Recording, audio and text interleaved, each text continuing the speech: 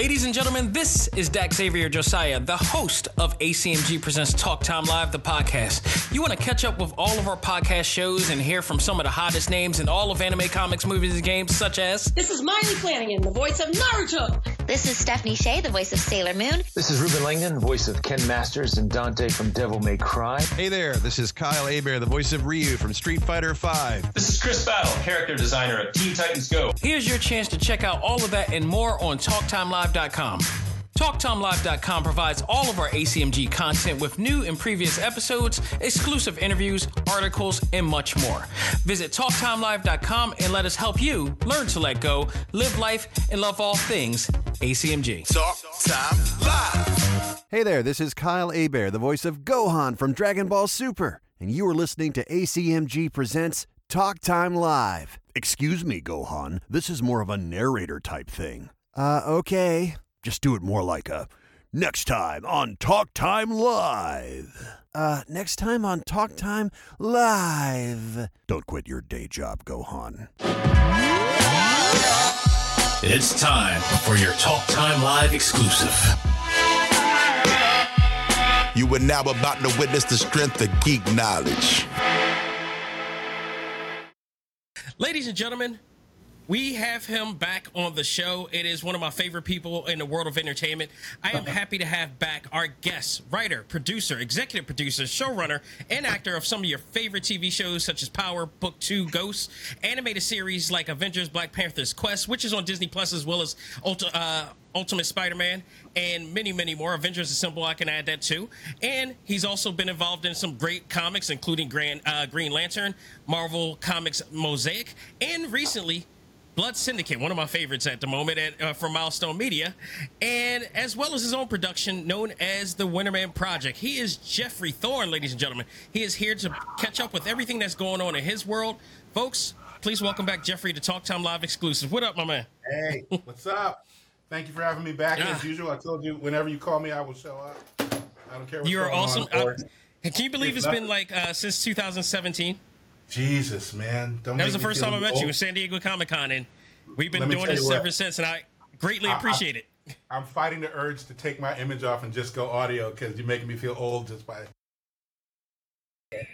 Look, if Stanley can live being, enjoying his age, we should be too. Listen, you ever see me with that kind of a wig on, you send help. You send help. Because, no. And a straight hair wig at that. That would be suspect. Exactly. Yeah. Exactly that. But it's awesome to have you back. I really appreciate it. I mean, every time you come back, there's always something significant happening at that time.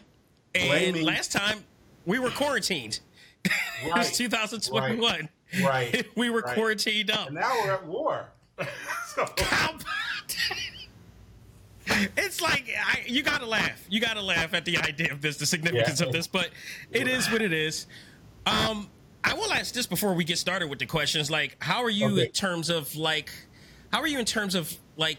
because last time we spoke, you were still skeptical about going outside with without mask. Are you still? How was that? Yeah. Listen. Here's the thing. There's two. This is serious. You started with a very light, easy question. The truth of the COVID situation is everybody wanted it to be gone. It was bad politics for people trying to get reelected to make it seem like it was still a threat, even though it's still a threat, like a massive threat. So I'm less nervous in the sense of I don't feel nervous. But I watched the stats, man, and COVID didn't go anywhere. It just got managed. Fewer people are dying, but still hundreds to thousands of people are still dying of this thing. Yeah. And it's still mutating. So you need to get those vaccines. You need to not pretend like you know better than the scientific community. Everybody who's telling you stuff like it caused my baby's jaundice to come, or that's lies. That's nonsense.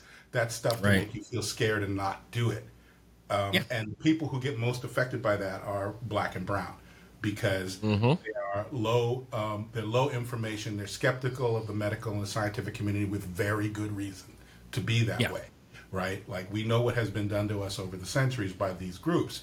So when someone says, "Oh no, don't trust them," you are more likely as a black person or a brown person to say, yeah, you're right, look what they did before, right? But this time, it's the opposite vibe. Everybody who's telling you not to do that, that's the bad guys. But without a thesis, a body, and conclusion as to why you haven't done it. They have nobody can really articulate the reason. It's just based off of something that they heard, which may not be the most factual thing. Look that at you. math. Well, that's what I always tell people. If you're about money, if you're about facts on the ground, just go do the math. Just do the math. Before vaccines, lots of people dying. Once we got enough people vaccinated, people stopped kicking off. But not to the point where we can just all walk around. COVID is here to stay like the flu. And the flu used to kill the hell out of people. Yes, it did. Still does. People. Right. Influenza killed millions of people who didn't have vaccines to deal with it. Yeah. Right? It's still here, and it still causes people to check out every year. Yeah. COVID makes the flu look like a Girl Scout jamboree. Okay? At the moment. But we have vaccines. Right. So don't be an idiot. Don't watch your parents and your kids get sick and expire under a ventilator. Don't get long COVID. I got a friend of mine who did all the stuff right and thought he was safe, went to start hanging out with folks in various situations because of his job, got COVID. It was a mild case and he was cool with it. But now he has to use one of those like asthma inhaler things because he's got long inhalers, COVID. Because he's got long COVID. So, you know, you can roll those dice if you want to, but I'm going to be here. If there's a zombie apocalypse, you better stand next to me because I'll be the dude that's still here when it's over.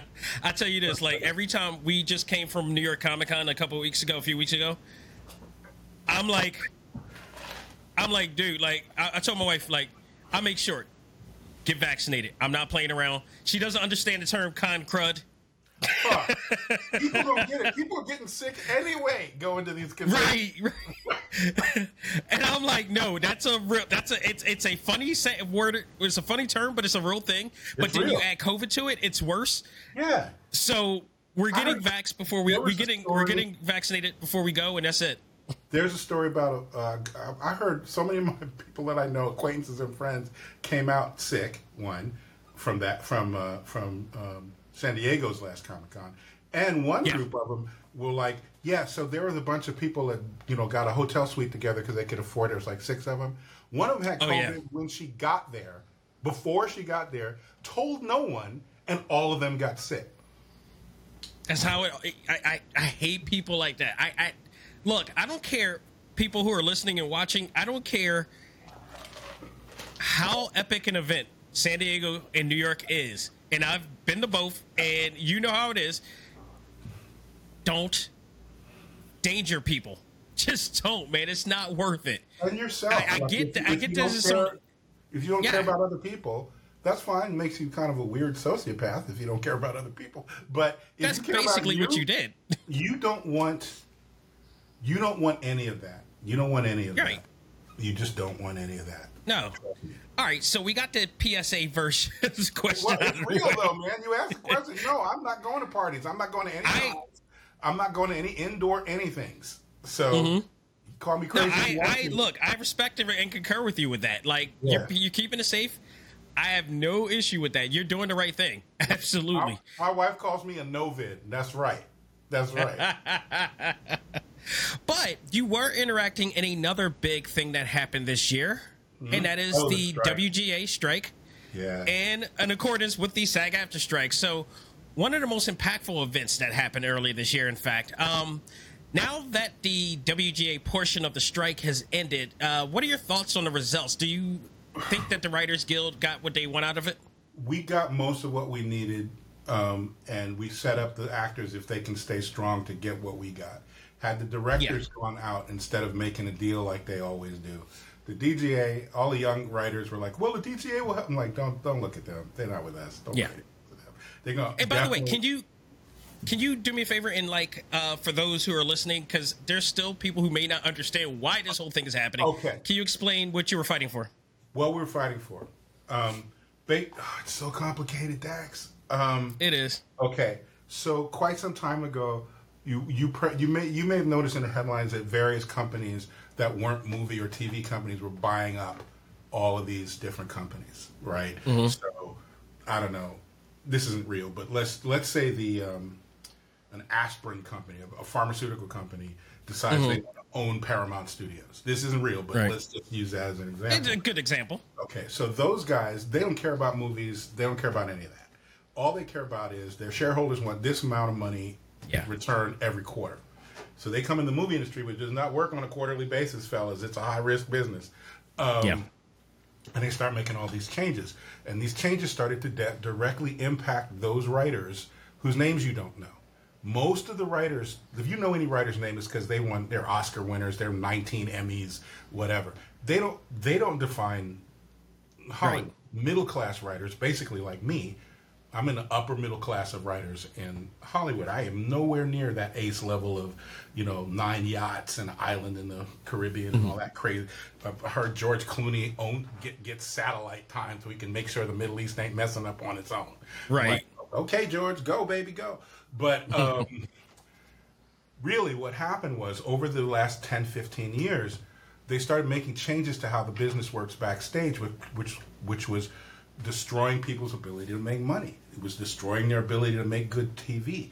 All the whining that people are doing about why do they keep remaking things? Why do they keep rebooting things? Why is this thing so trash and this thing only lasted 2 episodes or whatever it is? Right.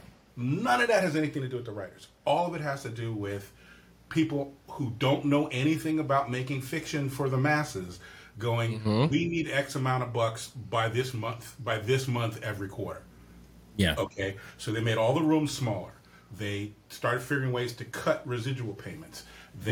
Which cuts into people's ability to put their kids through school, which cuts into their ability to make their because we're a union, we don't get insurance unless we make X amount of dollars per quarter, each individual. You're in commission. Interesting. Right? Like, so you have to vest basically. And then if it falls off, you don't have insurance anymore. So part of the way you do that is residuals, right? So they show a show in China that I made 4 years ago. I don't make a lot of money, but if they show 9,000 episodes of it and I make $1 each episode, that's $9K. That goes into my union. They take a cut. My agents take a cut. All these people take a cut. And at the end of it, I'm not rich, but I can live. Yeah. And if I have kids in school, if I have a parent or a spouse that needs extra medical stuff, that's just the insurance part of it. So at some point, somebody looked up and did the math. Wait a minute, we're actually making less now than we made in like 1995, but you're making us work more. Yeah. We're doing more. They were eliminating positions. They're like, why do you have 2 of these? We don't have 2 of these. We have this assistant person who does this, and we have this other assistant person who does this. Well, that sounds like the same job, but you don't do this job. We do this job. We need that second person. No, you just want that second person. That first person can do the same job and take the same salary. Yes, theoretically, maybe we could train them up and they could do it, but that's one person doing 2 jobs. So now you're getting more work for less money, which is attractive to these. Can I swear on your show? You prefer not? I prefer not, heads, but if you just let it out. These bleep heads on the money side, they don't care about that. So that's one thing. Strike about that. Salaries went down as profits went up. These guys are writing themselves literally. If they fail in a given year, they still make $700 million or some nonsense. Yes. It's ridiculous, right? Exactly. So it was like, whereas if I fail, I'm fired. And they don't send me a golden parachute of, thanks for your service. Right. Here's a year's salary on top of getting fired. They don't Not even a watch, just a paper. Get out, right? Yeah. So they don't fire me because I'm good. But so there was that. Then they brought in this AI nonsense, right? Which people like me, I'm a tech head, so I've been on AI for 9 years, almost 10 years now, going, okay, I see how this is going, like that. And a lot of people in the arts especially are not tech savvy. So it kind of snuck up on them. And then a bunch of people like me were like, hey, you need to pay attention to this. So people started paying attention. And basically the idea is they were doing all kinds of things, and the actors are dealing with it. It's going to hurt writers less in the long run, but it's going to hurt anyone who does visual arts like aggressively fast. Absolutely.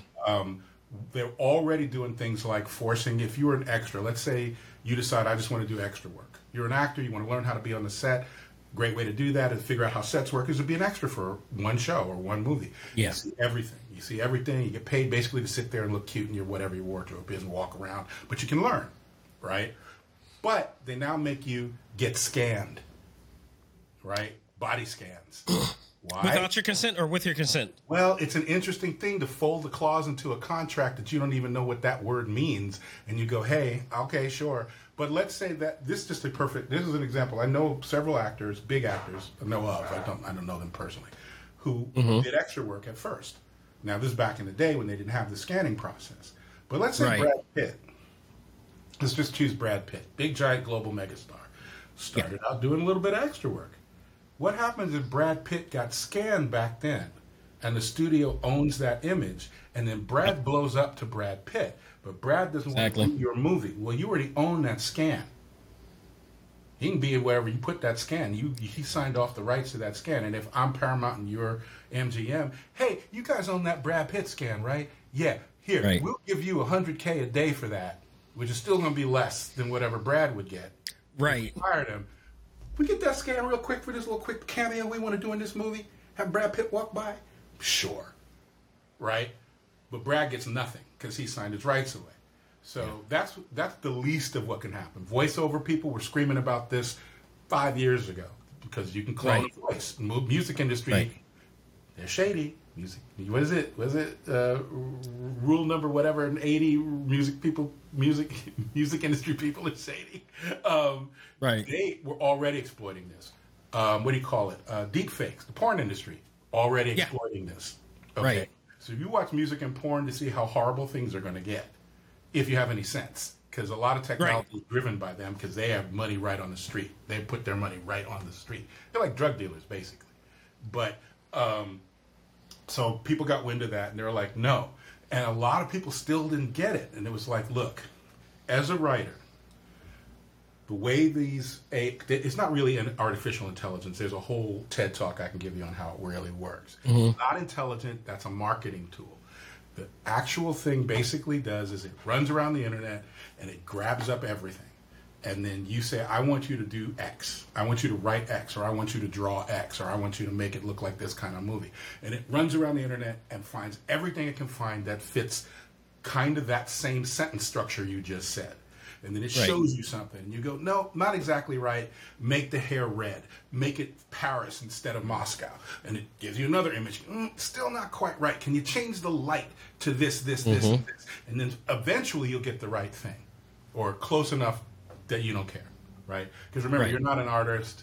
You're just a guy who's trying to make money to send to your shareholders every month. You don't care at all, right? And you think the public's stupid, that they'll just take it, right? So you do that. That's with visuals. With words, you can, if I write a novel and you do that and try to, like I'm Stephen King and you try to bite my style, I can sue you because my stuff's copyrighted. But it's a literary, exactly. Right? It's considered literature or art.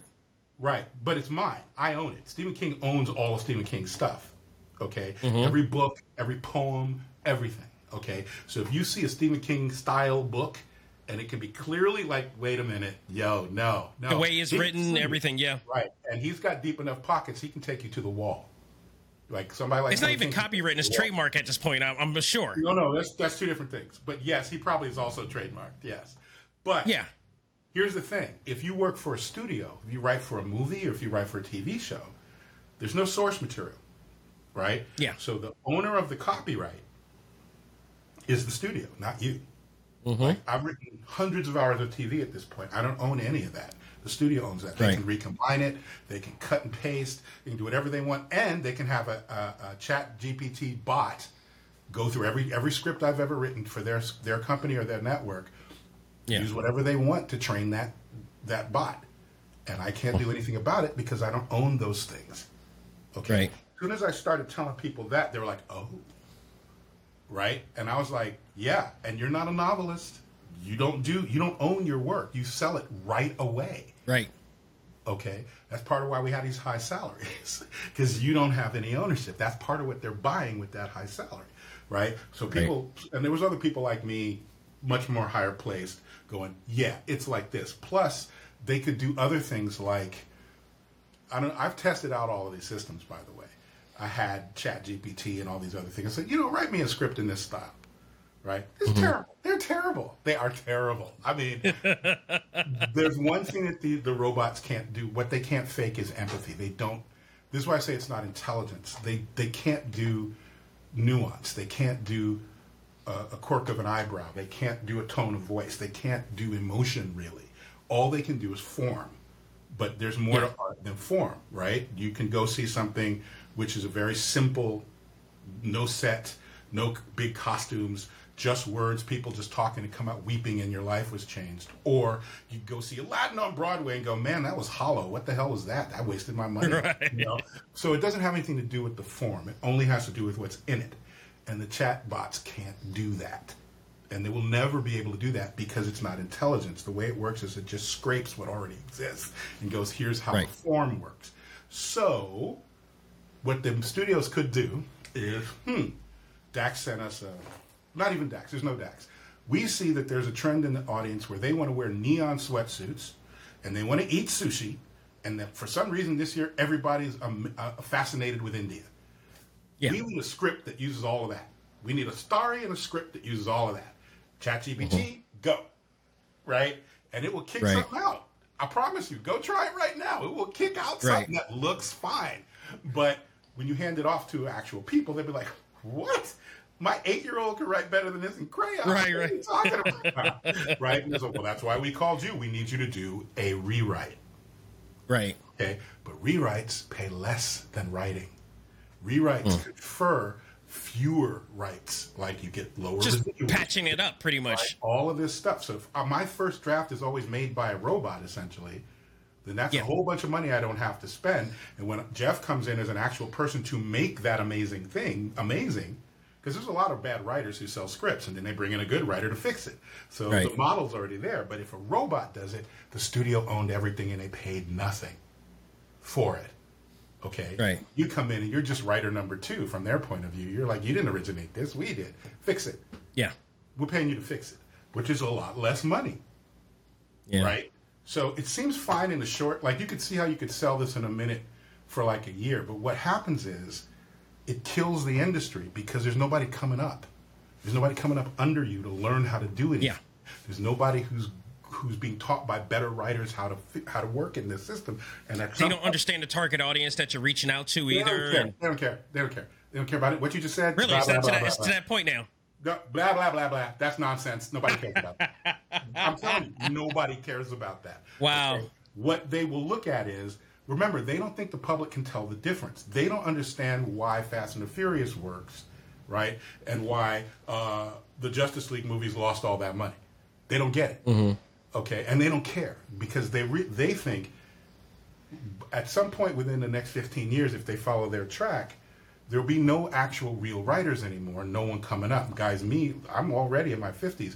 We will definitely age out and die, and then who's left? Robots. Yeah. And you idiots in the public, well, you don't care. You don't care if there's an actual Beyonce. You just want someone who looks and sounds like Beyonce because you're idiots, right? But that's not how it really works. They're trying to. There's a whole philosophical reason why it doesn't work, but the bottom line is it doesn't work. If you look at the history of the movie and TV and any arts industry, there's no way to predict what's going to hit. You can't do it. Yeah. If anyone could come up with a model for absolute success in the arts, that person's a billionaire the next morning. Yeah. Right? What's your system? Oh, just do this, this, and this, and this. Damn, that's dope. How much for that? Oh, $80 billion every time you use it. Right. Cool. Have a check. Right? Right? Because it's a formula that will work. It doesn't. There's no such thing. Most movies fail. Most albums fail. Most TV shows fail. The arts are like that because it depends on the audience to like it a lot. And mostly we're like, I'm an audience on any project that I'm not writing. I'm just a guy in the audience. How many movies do I not go see? How many comics do I not buy? Most of them. Mm-hmm. Right? That's every movie. That's every book. That's every album. That's every concert. Most people don't do it, right? So that's an automatic built-in failure that these guys from the tech industry and from Wall Street, they hate that. So they're trying to control it. And I'm like, you can't. It's art. you're going to come back to what it actually is eventually, and you're going to waste a lot of money in the meantime, which is exactly what happened. So the strike. But the crazy part about that is, Jeff, is that everything that you just said is a common practice done in every industry. Yep. And this is something, the minute that this strike that you guys were putting up and then SAG-AFTRA put up, when I figured out everything that was going on, I'm like, this is me leaving corporate a long time ago in 2015 because of this very same situation. Look. When you talked about piling on work, I can't wait to have my wife listen to this. When I talk about piling on work for one pay, I had jobs from multiple different occupations in one, with one title, with one pay. Right. There was no hope of upward mobility whatsoever. And you can't, no normal person. I mean, there will be a Mozart of each one of these things. There will be a Prince for every job, right? There'll be somebody who play every instrument, do everything, take that low salary, and not die. But most people can't do it like that, and these guys don't care. Funny you said that, because I was mentally drained. Of course you were. I was with this company from 2005 to 2015, and by that time there was so much. It was just too much, and every day felt like gravity was just weighing down on me to the point that, like, whatever product you make, it doesn't matter what the product is. It's very easy to point out in the movie industry because the risk of making these products is so high. But let's say it's cars. Let's say it's let's say it's toothpaste, whatever it is. Right. The quality of the thing will automatically drop. Because, again, you're gutting the ability of people who know how to do it. Like, you stayed at a company 10 years. Maybe you stay 20. But there's no one coming up behind you who you can teach how to do it because nobody can do it anymore. And they're like, well, that's fine. We'll just have robots do it. It's like, yeah, you think that, but in the end, it'll be a product that nobody wants. And what will happen is you'll certainly start seeing all these mom and pop versions, local things, neighborhood things, city-based things. And where's all your profits going, McDonald's? Oh, it's going to all these mom and pop chains, not even chains. Right. Because they're making food that people can taste. Right. They're writing and doing things that people can see and feel. You don't care about that. You think it's all one thing. But they don't want to hear it until you punch them in the face with a 2x4. So that's what the strike was. That's what the strike was. There you go. So. Enough said. So, again, going back to the other question of, like, what did you guys get out of it? You said that you got a lot more? We got protections on room size. We got protections on against AI, which... Yeah, we got protections. We got all the stuff that we needed to sustain the industry, basically. And we cost California about $500 million. Was it 500 million or $500 billion? I can't remember what letter goes on the front. But enough where the governor was like, look, y'all. And we were like, Gavin, you have one good side to be on. You better make the right choice, homie. The mayor of LA was like, I might have to get involved. And we were all like, you better get involved on the right side, sis, if you ever want that job again. There you go. Don't play. And what you've seen around the country, Amazon workers, the Teamsters. Starbucks. People are like, we're not robots. Humans are not robots, and you're not going to treat us that way. And COVID taught a whole bunch of workers, like, wait a minute. They can't do any of this without me. And exactly. Like, what? Oh, hell no. Right? And you get to treat me like how? Oh, hell no. Right? I was so happy to see that because it, like, made me feel better because I've already done it in 2015. Right. And it was just like, I know my self-worth. Yeah. And I know they're trying to pretend like I don't have worth, but they still are trying to get out of me. That's right. I have worth. I'm not playing this game. I'm out. And my mental health was not trying to hear it. That's right. And, you get one life. Whatever your faith values are, your version of you that exists right now, if you believe in reincarnation, it ain't going to be in this universe. If you believe in heaven, that's not you here. Whatever you believe in, you get one shot. And these people are eating up your shot. They think you don't have value. You better value yourself. They took away my entire 30s. That's what I'm saying. And I was... And I was not. That. By the way, that's what a salary is. You're paying for me to not live my happy, good life and dedicate that time and mental energy to you. That's why you're paying me. Okay? There you go. Which is fine. It's my right to say yes to that or no. But if I'm going to work here, I'm not breathing this damn coal dust, man. Give me some filters that don't give me black lung. Okay? That's not, we're going to pass that cost on to the customer. pass it on, yo. I don't care. You better let me not get blacklogged. Do what you got to do. I don't care about them. I'm trying not to die. Right? There you go. So at the end of the day, they ultimately will learn the lesson. And in the meantime, they make a lot of money on the suffering of people. They don't care, right? And I say it, I'll close it out like this. You're going to see a lot more strikes because what they ultimately want is, and it makes me sad because people get mad at they get mad at the incoming. They'll call me a lefty when I'm really more of a pragmatic capitalist. All these people coming across the border coming here basically because they're getting shot at and raped and killed back home, and they got to eat. Yeah. And they come here and they do jobs. Really, if let's just say an agricultural company put up one ad, said we would like you to come and work in our fields, picking. Just choose a cotton. I'll say cotton because I'm black. Just picking cotton for us. Yeah, okay. Go ahead. What the hell? From dawn till deep into the evening, you and your kids, we're going to pay you less than minimum wage. You're not going to have any real rights, and you're not going to have insurance, and we don't care about your health because if you drop, we just drag you off the field and replace you with another guy who's that desperate. Right. Americans, come do that. Who's signing up for that job? Nobody. Okay? Nope. But they will steady get mad at the immigrant worker, the black worker, right, that's coming in, taking our jobs. I'm like, were you doing that job? You cleaning all these houses? You cleaning all these hotels? Is that you? You signing up for that? Really? I don't see your faces when people come to my door delivering food. I see a bunch of Romanians and Africans and Latin Americans. I see that face. I don't see you. So what job is being taken? No, what's really happening is the big companies that are eating little farms, eating little everything, okay? If Ford Motor Company or Toyota, whoever the hell you want to choose, as soon as Boston Dynamics comes up with a robot that can do your job, you're out. Yeah. You are out. Every truck driver is looking at these self-driving cars going, ooh, I might want to buy one of those. Like, honey, you ain't going to have a job to buy that car with. That's for you. Exactly. First person getting replaced is your ass. That's always been my question though. What is the end game for all this AI? What is it going to do for us? It's to serve only their bottom line without realizing what it's going to do to society. And what you're going to have is a whole lot of very suddenly out of work, mostly men who want to feel like men, and you're not letting them. They can't provide for their families. They're not doing a job that requires muscle. They don't have a college degree, whatever. Not that you have to have one. Who cares? But they used to have a livelihood. They used to have a community. They used to have all this stuff, and their whole self is based on being able to go down that mine or chop down that tree or drive that truck or whatever the hell it is. All of those kind of jobs replaced by robots in the next 15 years. That's fast. Yeah. And they're not retraining anybody. They're just showing them the pink slip. Right. Okay.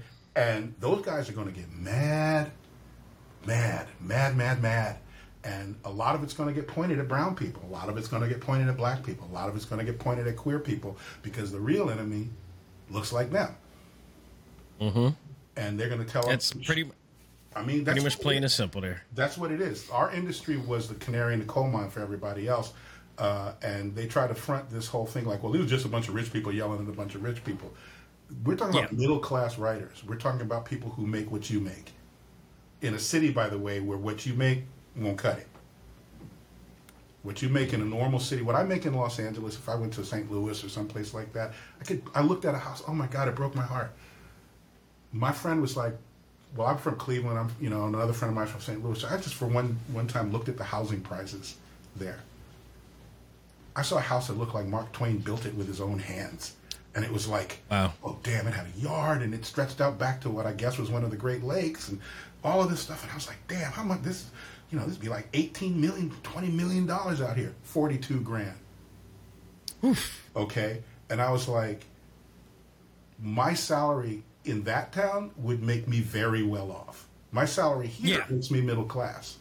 Just middle That's like, it's like if you take your money and go to like India or one of those outskirts. Yeah, I'd be balling like hell. Okay, exchanging it for rupees. I'm just a dude with a nice little duplex that I pay money on every month. I pay rent. I am a rent-paying man. Okay? Right. So they can't sell that image because too many people step up and go, not really though.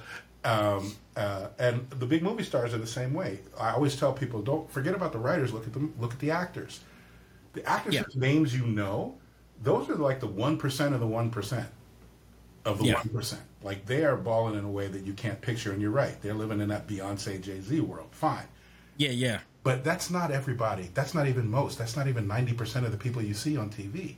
All those actors you don't know, all those names you don't know, all those faces you go, oh, I kind of remember that guy from that other show. Even that is too big. Okay? Yeah. This industry does not work without all of those middle-class actors. And all the changes they're trying to make kills them. Yeah. And again, this industry is based on, oh my God, Beyonce concert, Taylor Swift concert, George Clooney's going to show up somewhere. What's his name? Timothy Chalamet or whoever the hell the new flavor, right? But they got to blow up from somewhere.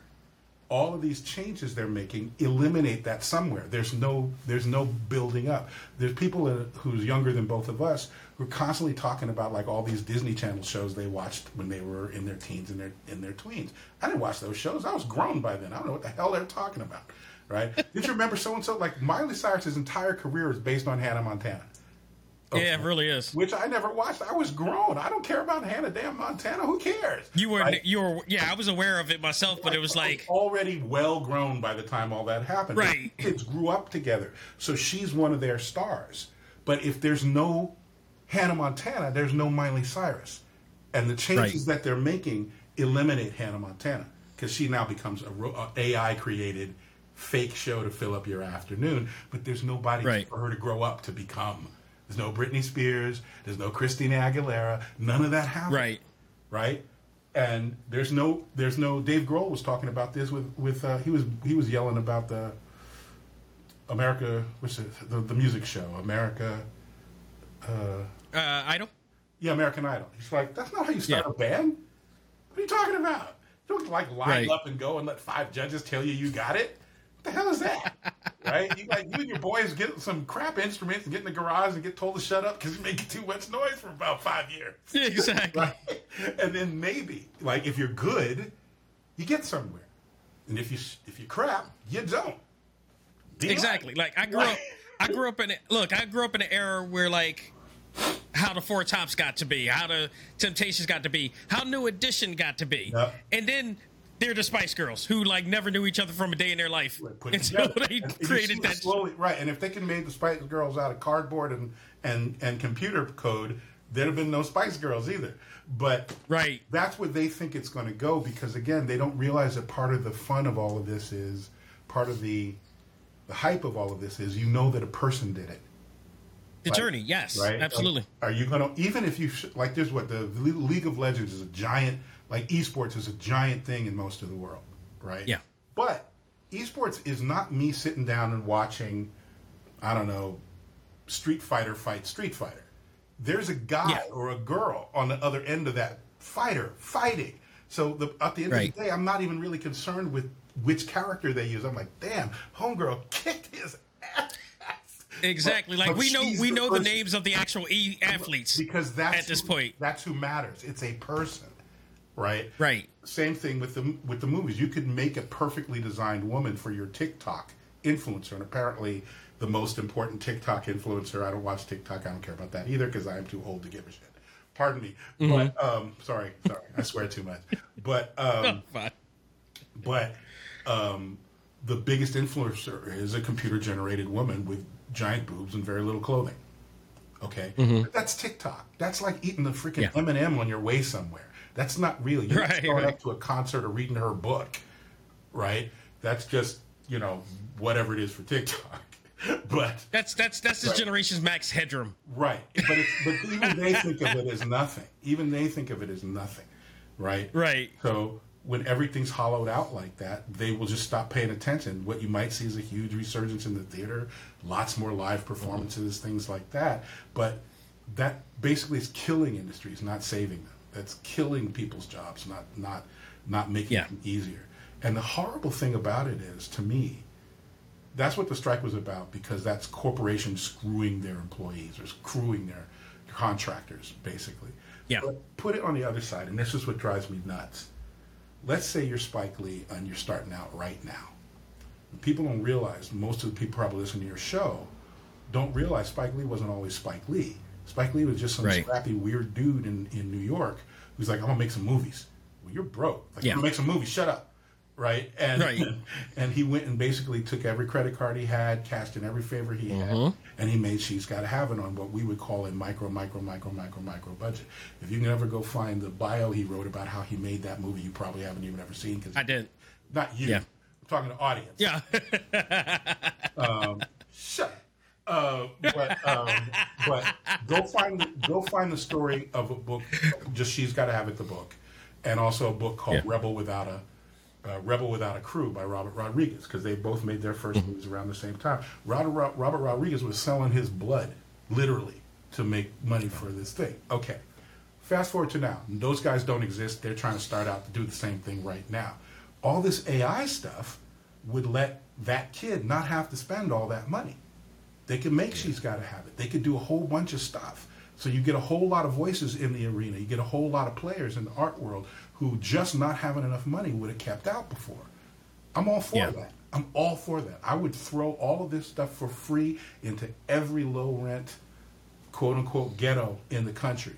I'll throw it into Appalachia. I'd throw it into every barrio, right? Because somewhere in there is a Martin Scorsese. Somewhere in there is a Steven Spielberg who's never going to get a shot because they don't have the money and they don't have the opportunity. They don't even have the knowledge that maybe they could do that. Throw all that back at them and let them play. You see these Nigerian kids?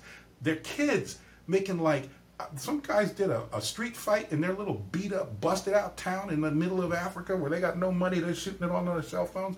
And I was like, well, that's a second unit director right there. That's a stunt coordinator. Holy crap. These kids did this. How old were they?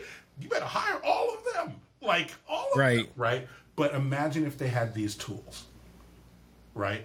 Then you'd be seeing like a huge resurgence of freaking nuclear bomb of creativity coming out of places, the same kind of places that created hip hop, which could never be created right now because of the way things work.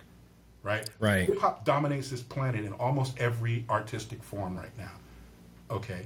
That was made by a bunch of Puerto Rican and black kids who had no money to run together 30, 45 years ago. They had nothing. They lived in hell, and they made an art form out of it. But they made it out of the bits and pieces, the refuse of other art forms.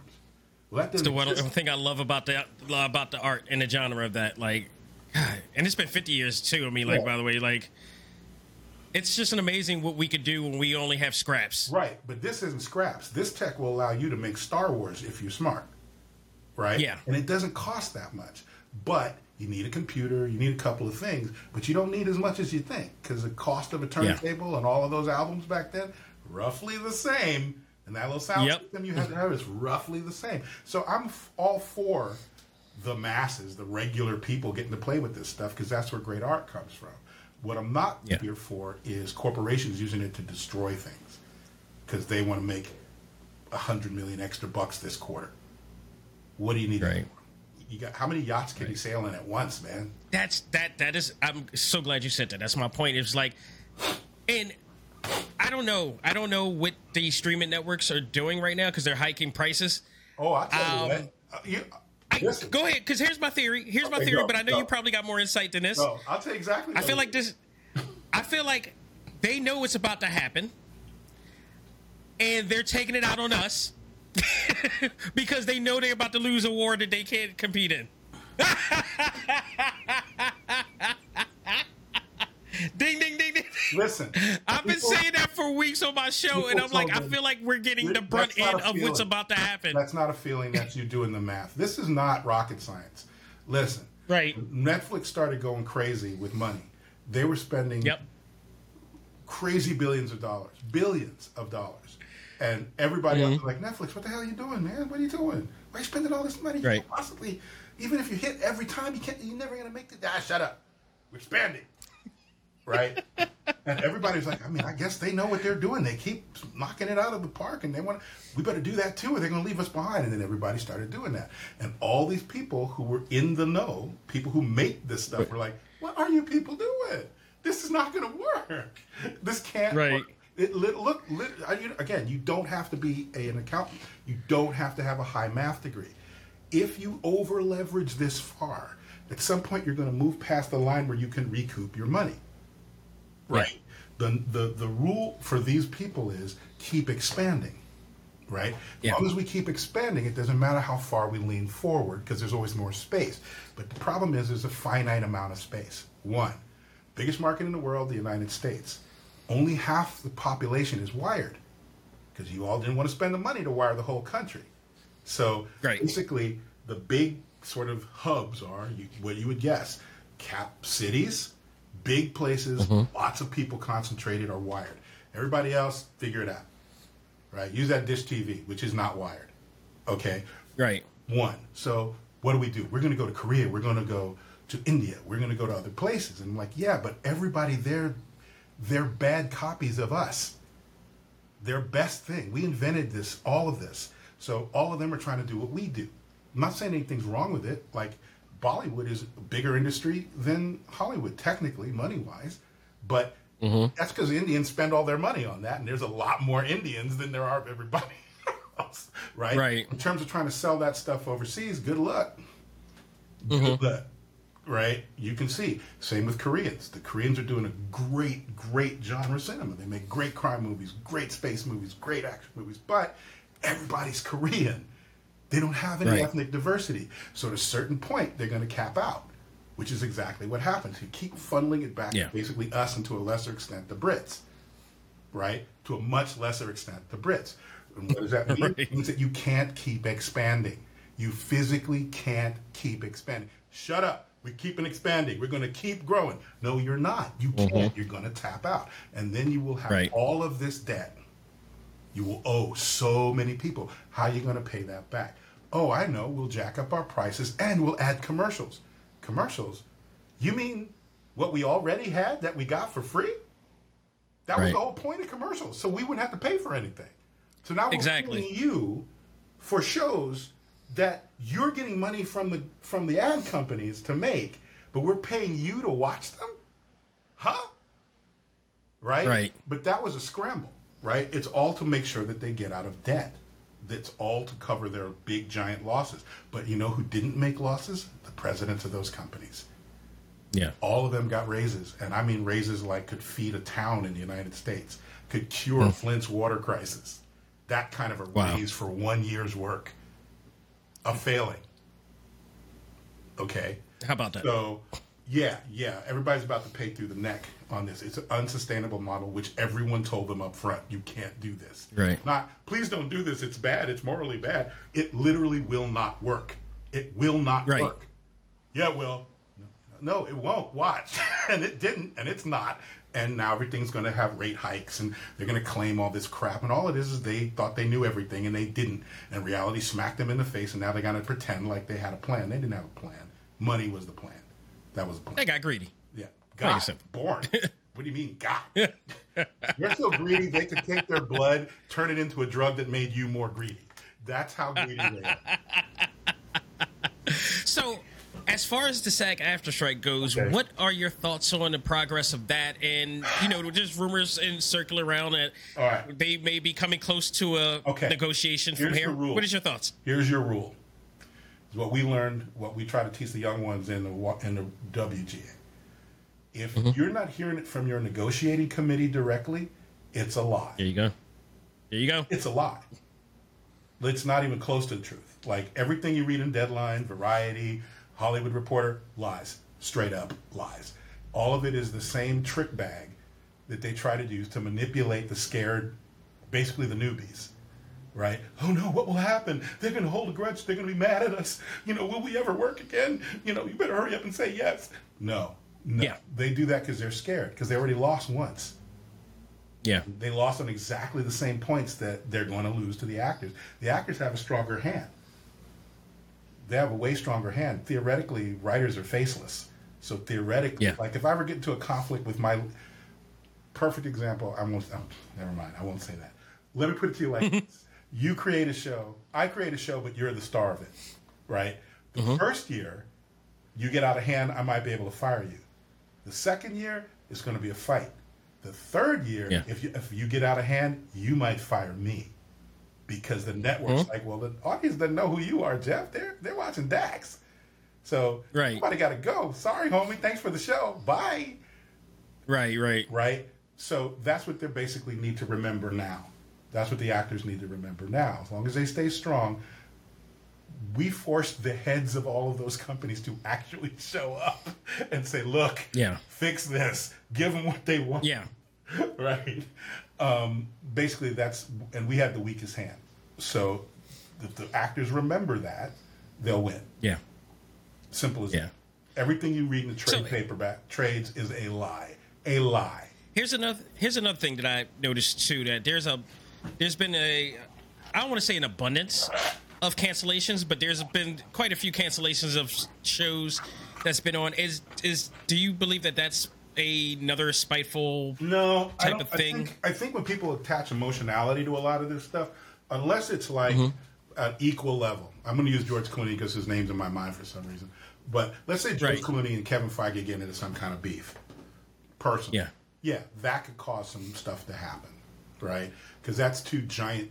That's Goliath that's King Kong versus Godzilla. Okay, right. If the studio doesn't like me, they just stop hiring me. Like, they're not canceling my show because the writers won something. They're not doing that. What they're looking at is, Marvel's a good example. They followed this ever expansion, flood the market model, which didn't work, cost them billions of dollars, which they tried to hide from their shareholders, and people are getting in trouble, getting sued for that. But end of the day, if they're scrapping stuff, it's because we can't afford it. Like, we spent it's our fault. They overspent, like you said. You're paying for us making a mistake. And it's that same model of, they like Star Wars, let's give them as much Star Wars as they can handle every day. It's like, that might not work the way you think. Like, you got to give people time to love something and tell their friends. Sparingly. Like if I could get it every... Perfect example. People, like, how long has the Rolling Stones been on their last ever tour? They've been on their last ever tour for like 5 years now. They're making sure they milk out every last drop, right? But the reason is that once it's gone, it's gone. Once, an older or more of it you see, like, the less... It's scarcity, right? If it's not a lot of it, you pay more for it. It's a premium product. If I can get any kind of Star Wars I want, anytime I want, on any device I want, then who cares? It's always going to be there. And you can tell because Paramount almost made the same mistake with Star Trek. And they went, wait a minute. Those guys they did have an abundance of Star Trek content on that channel. You got no idea what they had planned, though. They were about to go buck wild on Star Trek. And not like they haven't already, but they're like, no, we're good. We're going to stand. We don't need any new cards. We're good. We're good. Right? But only after watching the crash and burn of what happened with the MCU and with Star Wars. And there's nothing wrong with the product. It's just too much too fast. Like, you got to... I honestly, I do believe that. There's a term, and I had this situation... that this word I've been hearing in the zeitgeist of social media and whatnot. Superhero fatigue. Nope. I hear this. Hold on. Yeah, look. Wait. Hold on. I hear this all the time, and I feel like that term doesn't exist. It's nonsense. Say what? It's nonsense. First of all, the people who are saying that, they're the people who they personally just don't like all these damn superhero movies existing. Okay. That's point one. I just said that on social media. They're just butthurt that all these people love this stuff. Okay? Preach it. That's a terrible movie. Like, well, it's terrible to you, but it's art. So if you don't like it, you're right. But if I like it, I'm also right. That's how art works. But more importantly, they used to say that about Westerns. What people don't care about any of that. People don't care. Audiences don't care about any of that, what they're saying. That's some nonsense critics made up to sell newspapers. It doesn't make any sense. People will go see movies they like, and they won't go see movies they don't like. And when you come out of a movie you don't like, the first thing you do is call your friends and clown that movie. And if you come out of a movie you like, the first thing you do is call your friends and go, yo, you need to come down here and see Fast and Furious 97. I know you hated 10, but 97 is, like, they got it back, man. You got to come see this, And proof of that is the first Avatar movie, which I got into an argument with a room full of writers because I had the nerve to like James Cameron's Avatar. And I was like, me and like 3 billion other people love this movie. Yes. Okay. Exactly. I feel bad for myself. I should be ashamed of myself. Whatever, writers. Here's what happened. I'm sorry to the vocal minority. Yo. Yeah, okay. We're a vocal minority. But I went to that movie the second week it was out. It was a 2.5 hour movie. Before that was the norm, right? Some crazy long ass movie. Yeah, it wasn't deep, but it wasn't pretending to be deep. Okay? Right. I came out of that movie like, holy crap, that movie. What was that? I need to go. While I'm standing there, some kid runs out with his buddies, gets on his cell, and they were all on their cells, and they were like, I've seen it twice today. Y'all need to get down here now before the rest of the evening, right? We're going to be here all night. And I'm like, they spent 6 hours watching this movie, and they're about to go back, and they want their friends to come down for the Avatar party, right? And I was like, yup. You know, so there's no such thing as that. What it is what happened to Westerns. Which, by the way, if you go and look it up on Prime or any of these other things, you know what you're going to find? A whole lot of Westerns. Okay. Paramount is trying to bring it back. Like it never went anywhere. Here's what happened. Right. Westerns were really big, like in the late 50s into the mid 60s. They got big. It was our MCU at the time. Right. And people figured out ways to make them cheaper, figured out ways to do stuff with the genre that wasn't like, so there's all kinds of different kinds of Westerns, right? And everybody was eating that mess up. But what happens is what always happens. Like, oh, they like Westerns. Well, aren't all Westerns basically the same? Yeah. Well, let's make a lot of Westerns. Let's set them in the desert, give them some cowboy stuff. We get a guy that kind of looks like Clint, shoots a bunch of people, right? Like, we can do a TV show like that. We can make a musical Western. Yeah, cool, right? And they started doing that. And what happened? Most of the product got crappy. They're making too much of it, too fast, thinking, oh, they're making a point I'm about to make. Right. I want to see they like the sheriff with a badge and he's got a square jaw and he kind of talks like this. Doesn't say much. Okay, do all that and put it out. And people were like, no, those are bad movies. And then Unforgiven came out and people were like, the Western is back. And I'm like, the Western did not go anywhere. The Western, they've been making Westerns.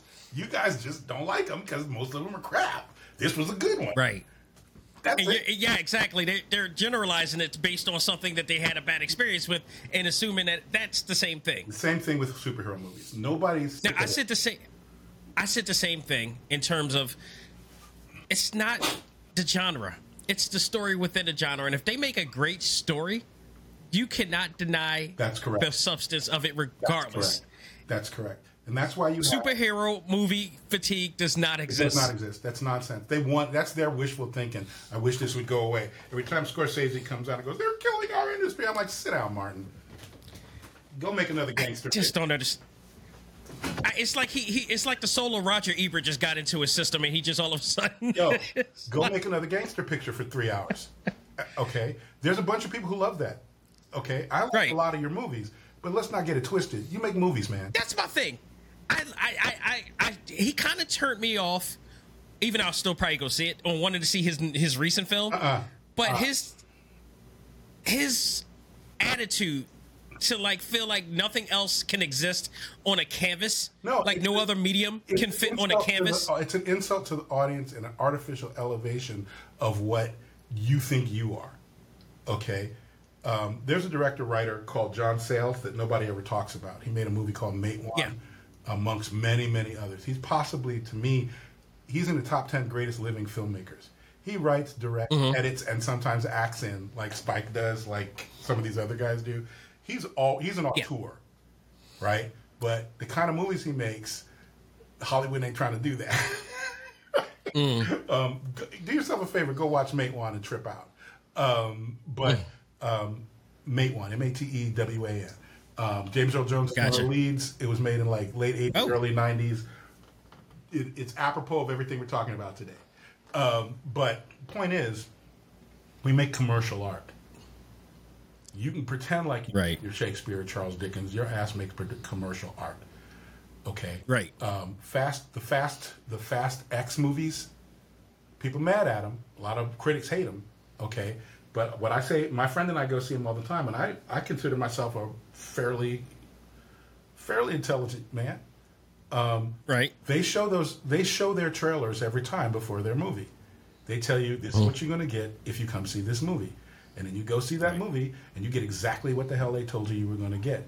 And since you saw the trailer and you liked that, and then you got what they told you were going to get, you go back for the next one, because in that next trailer, they told you what you're going to get in that movie, and then you go to that movie, and you get what they told you were going to get, and you're happy. That is how it works. That's it. Right. And it can be a comedy, it can be a mystery, it can be a horror movie, it can be anything you want. But you make a promise, and then you fulfill it. Mr. Scorsese and those of his ilk, they came up during the 70s and the 80s where they were being treated like gods all the time, you know. Exactly. And God bless them, they made some great stuff. But please don't get it twisted, sir. You make paperback books just like everybody else. Okay? Time will tell if you're Shakespeare. You don't tell me. Okay? Enough said. In 100 years, they'll decide. And maybe it's the Russo brothers. You don't know. It's not up to you. It could be the Russo brothers. It could be James Wan. Right. Don't know. And you can't know. Was that in the Hamilton thing? Nobody, you don't know. Who lives, who dies, who tells your story? That's the fact. Exactly. So that's the fact. So just let's get down off the high horse, please. I just kind of always have reason to believe that he's never watched one of those movies. Who cares? Like, he's right. I get it. I get that. You know what I but, mean? like, For he's him, just... For him, those movies are automatically bad. And he's right. It's art. If that's not the kind of art that appeals... Look, there's an artist called Rothko, a painter, like what do they call it? Abstract painter from the, 60s and 70s. I hate Rothko. Mm-hmm. He paints these squares that are basically color gradations, right? And I'm like, this guy's a scam artist. I saw the work he did before he figured out the trick, right? And he couldn't draw. I can draw better than Rothko. I can paint better than Rothko. There's a lot of artists out there that are making much cash doing some, what they call contemporary. Right, but he came up with this trick. I'm going to do these things, and I'm going to have a great explanation for what it means. I'm going to give it a title. It makes you go, oh, that's deep, right? And then rich people are going to buy it for thousands, hundreds of thousands of dollars, and then for it's a classic. I hate Rothko. If I could find him, or Roy Lichtenstein, who ripped off comic books and blew them up and took panels from, literally lifted panels from other people's work and made himself a millionaire while these people are How did that happen? How did he get away with that? Yo, how is his legs not perpetually broken? How is he not getting thrown downstairs? I never understood that with him. Is lucky he's already dead, from my point of view. Let that been something I drew or something like shit. No, sorry. Yeah, exactly. You're fine. These guys, I would love to see him try to pull a Jim Lee version of that and see what happens. Here's the point.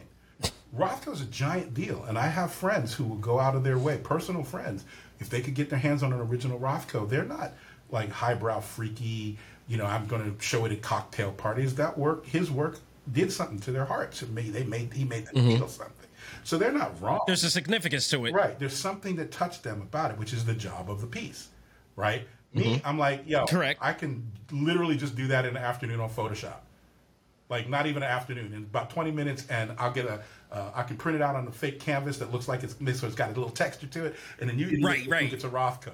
But the person who's touched by it is right.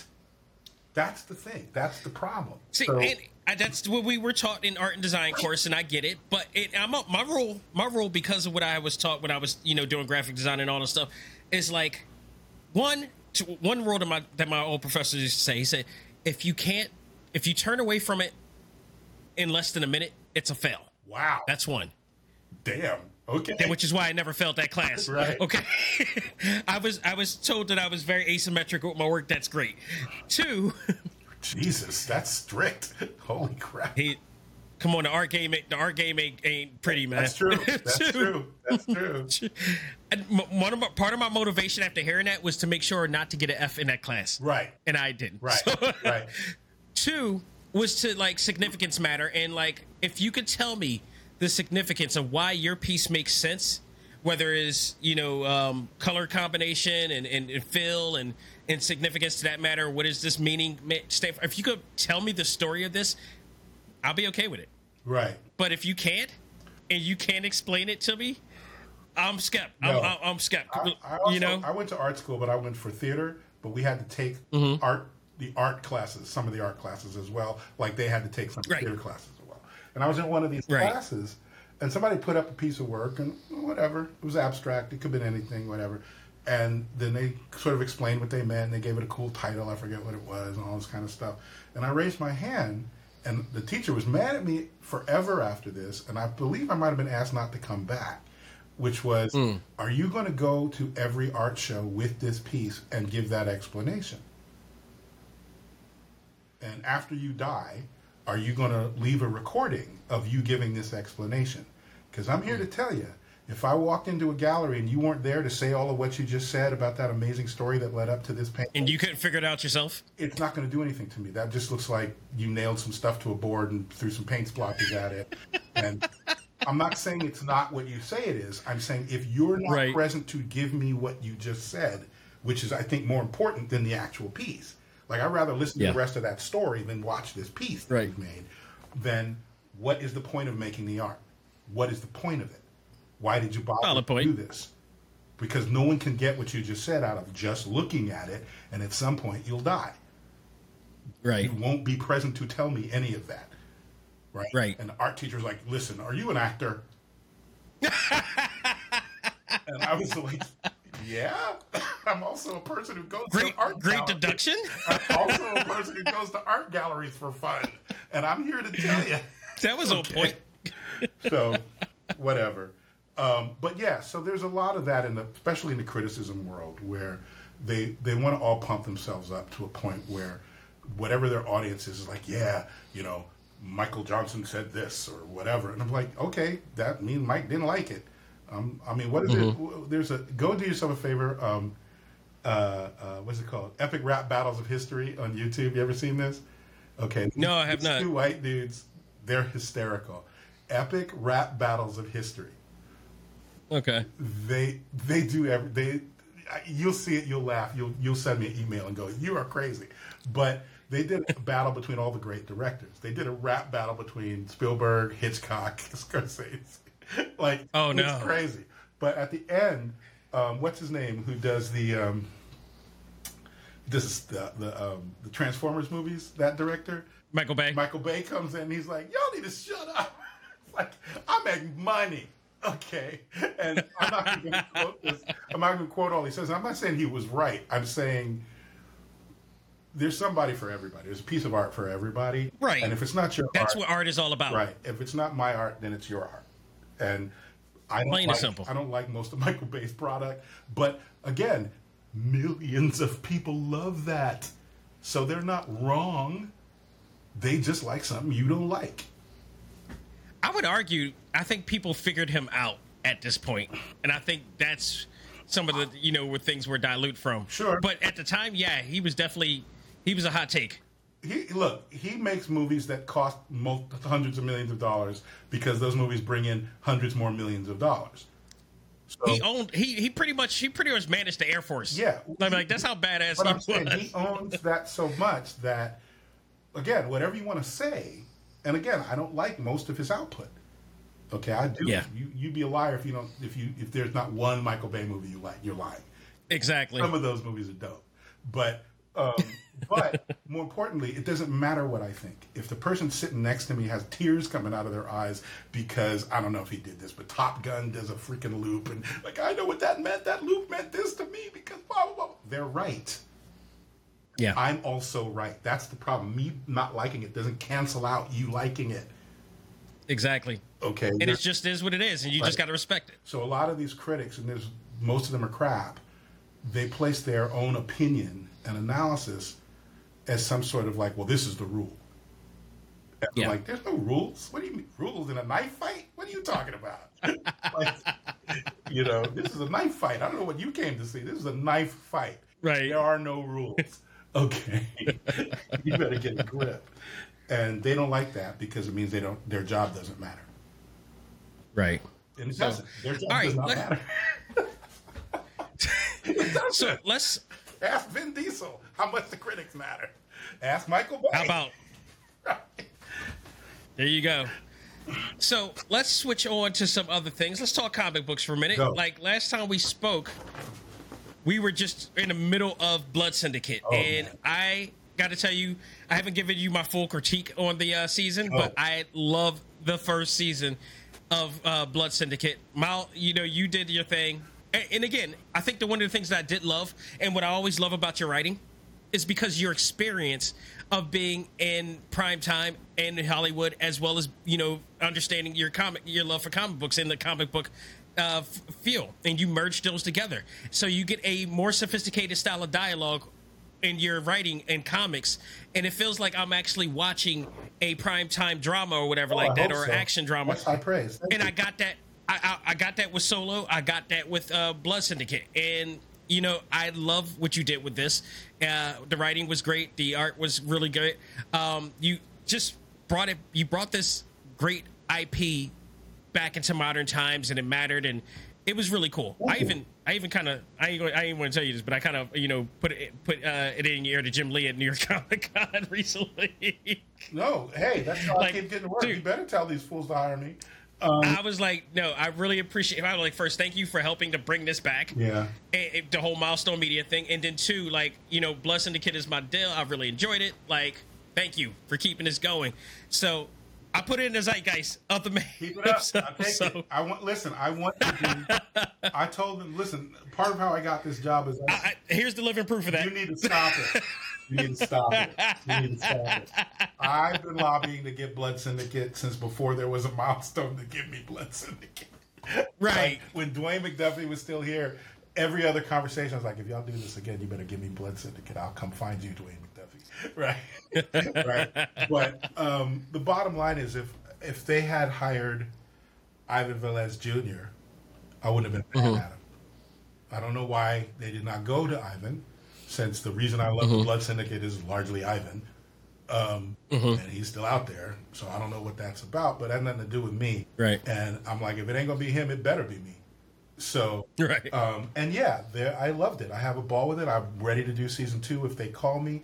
I wanted to do. That's why I introduced the Shadow Cabinet. I want to do the Shadow Cabinet too. Those are my jams, the original Milestone.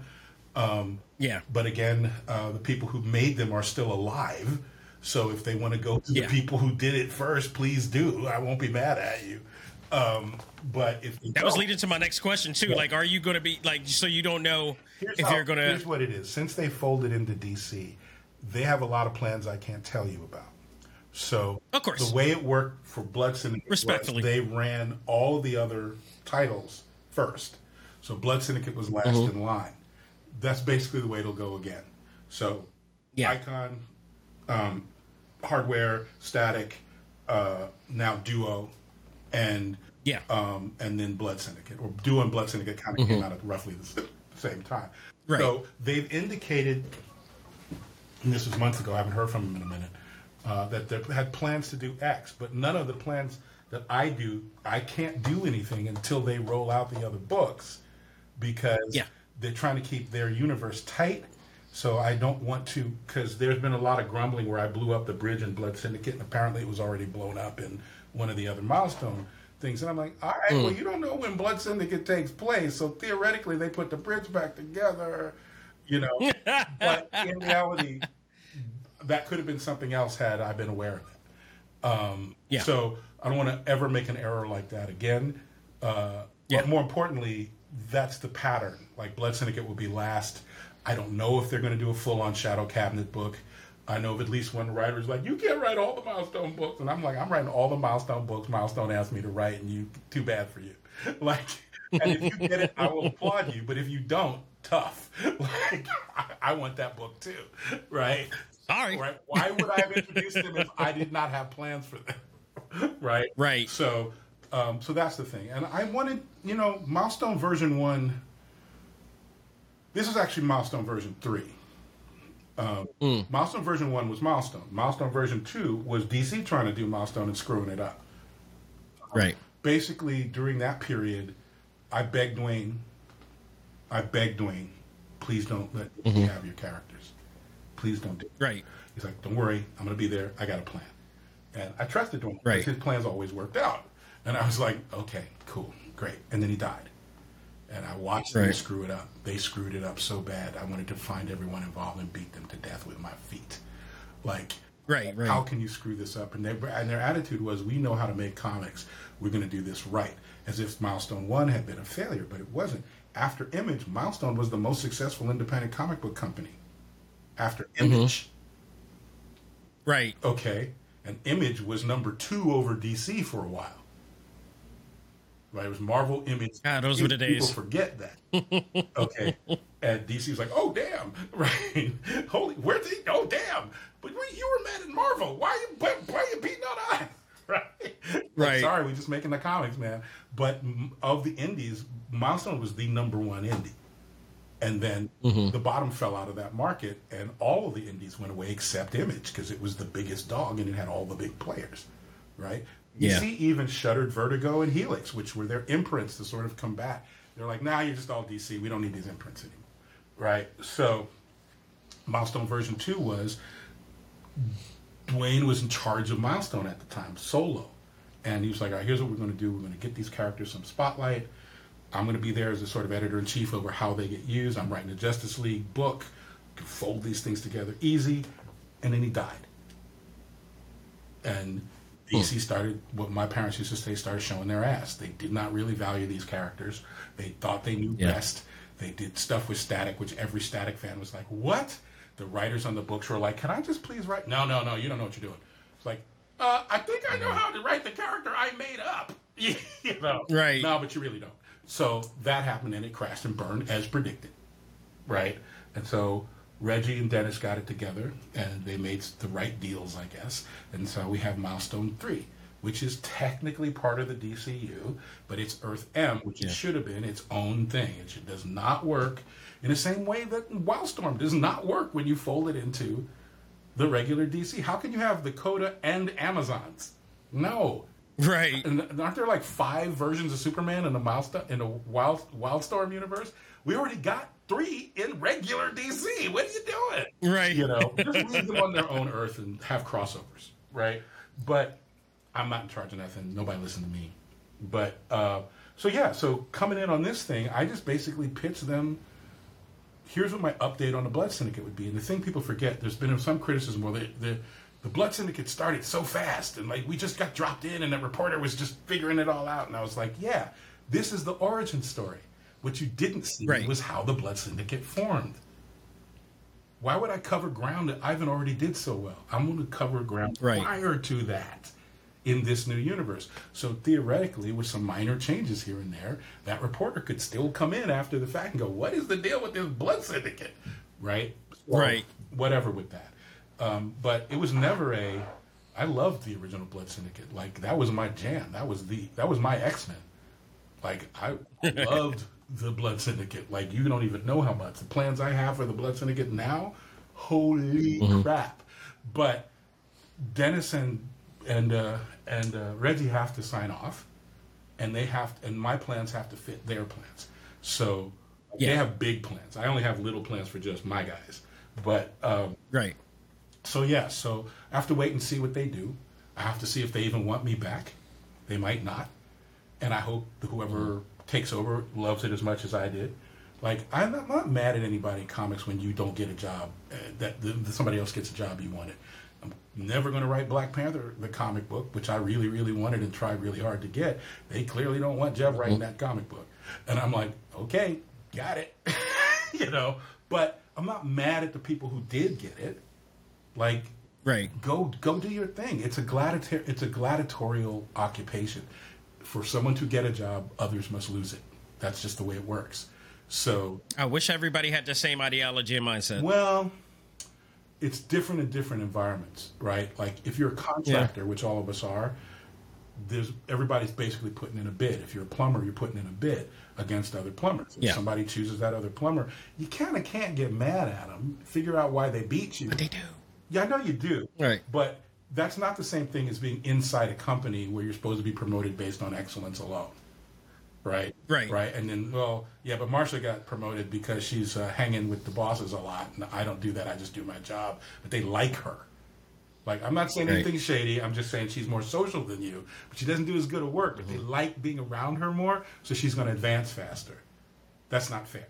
In our business, there's some of that, certainly. But a lot of it has to do with, look, you can sell more books, or we think this person's name on a book is going to do more for it. Like, you can't really get mad at it, because usually it's like, well, yeah, I guess if I'm going up against J.J. Abrams, you got a point.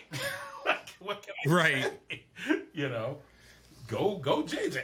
You know, like, you know, That's me. That's my philosophy. Unless somebody's basically cheating, I don't really get mad at somebody else getting a job over me. There you go. If they I agree with that wholeheartedly. I'm mad. Or if they suck, I'm mad. Right. So, when not working on Marvel or DC, whatever like that, you got the Winter Man project. Anything new coming from that No, world? I would love it. Here's me doing what I said, usually what we're supposed to do when we do these interviews.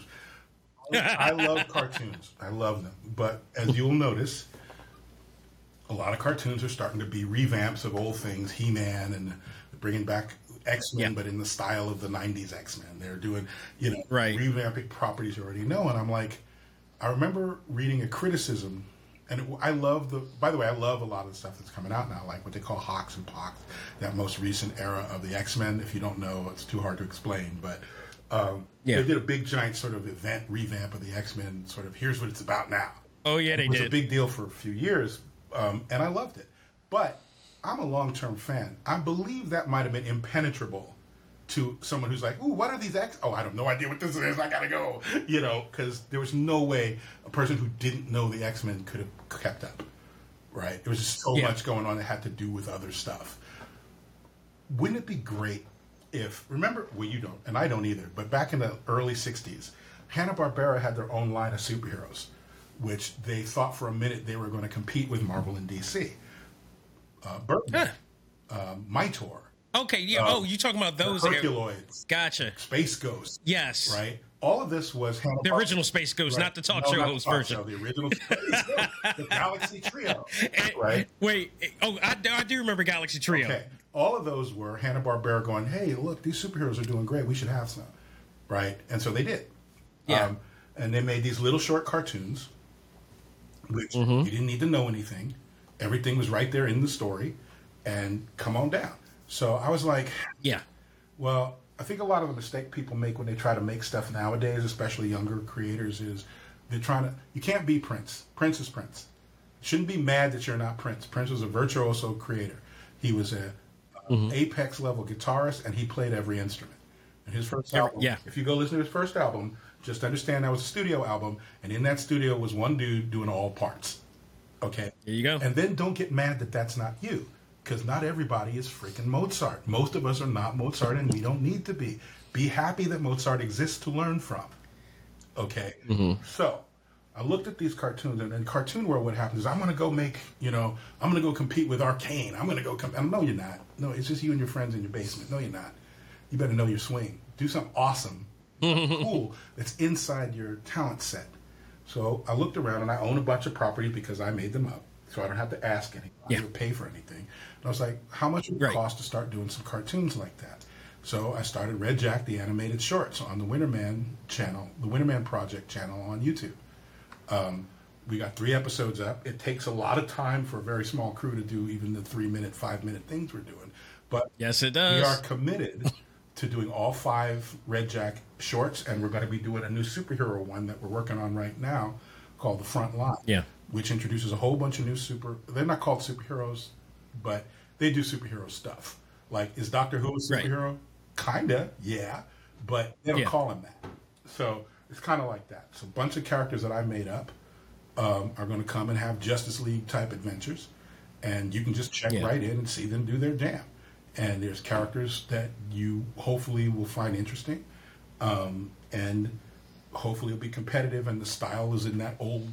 Not looking at it. You won't think Hanna-Barbera, but the style is my art style. Like, the guys are very good about that, and my characters, and it's for free. And if you go check it out and you like it, tell your friends, because if I get enough followers, I'm not doing a lot, as you see. You don't see me running around like advertising all of this. I'm like, people dig it, they dig it. We do it because we have a little bit of spare time coming off of COVID and the strike, but obviously the more work picks up, the slower things will go, because everybody's got real jobs to go do. But we think we're making a competitive product. The Red Jack thing is basically it's a space story about African American type people in a spatial environment that is alien, having sort of Star Trek / Firefly adventures. And it starts out, the word Red Jack it's my nickname, but it's also the main characters of Red Jack, of which there are over 1,000 people who are called Red Jacks. He's basically an explorer. He gets lost exploring this weird thing that he found, and his ex-girlfriend happens to be commanding the ship nearby that's like, hey, the boss has said there's a giant cosmic storm coming in. Everybody's got to run back to the fort so we can put up the big fort shield and not get wiped out by this. And she's like, yeah, but this one guy's trapped in this thing. We're going to leave him out here? And her admiral is like, yo, this particular dude is always in something. It's his own fault if he's caught out in this storm. He knows the rules and he's always breaking them. You got a ship full of people. You better come on home when I tell you. And she's like, yeah, you freeze on that real quick. I'm just going to go get this guy. And so that's the story. And it's fun. Yeah. It's done in a style I hope people dig. You'll see a whole lot of you'll see it. It's right there, Winterman Project at YouTube. And we're just trying to do a bunch of stuff to let folks know it's not all corporate everything. I'm only spending money. I'm not making a dime yet. Literally, money is just going out. And it's no way for you to spend money yet. Like, if it gets big, then we have a store, but we don't advertise it. We have all of that stuff, but that's not the point yet. The point is to put out enough product and have enough people go, damn, this is dope, to warrant maybe an advertiser coming in, and then I can really pay lots of people to do it full time instead of doing it in their spare time, which we have less and less of, right? So, so the first thing is Red Jack, the animated series. Pardon me, the animated shorts. There's 3 episodes up. The lady who played Shuri in the Black Panther's Quest is the voice of one of the main characters. It's what is her last name? Lightfoot. Daisy, yes. Daisy is my ace. But I tried to get James, who played Black Panther, to come in, but he had too many scheduling conflicts. So, for the first time in many years, you're going to hear Jeff Thorne acting, if that's of interest to you. It's the first time I've done it. You made your comeback after all. You just couldn't get away from it. Pull me back in. But and I got Kevin Grievous to do one of the parts. And everybody's been really, really cool about it. I'm very proud of it, but I'm even more proud of what's coming out because of all the things we learned making the Red Jack show. The superhero show is going to be like, what?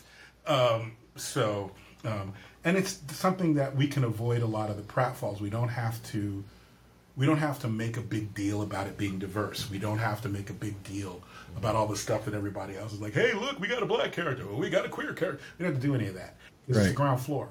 So everybody you're meeting is just who they are, and you're not making a fuss. So there's more than that. And if you want to directly talk to me before we air anything, I could hook you up with a work in progress sneak peek, but you can't tell anybody, Of course. What we're saying. But you can have a look at Red Jack. It's up. It's fun.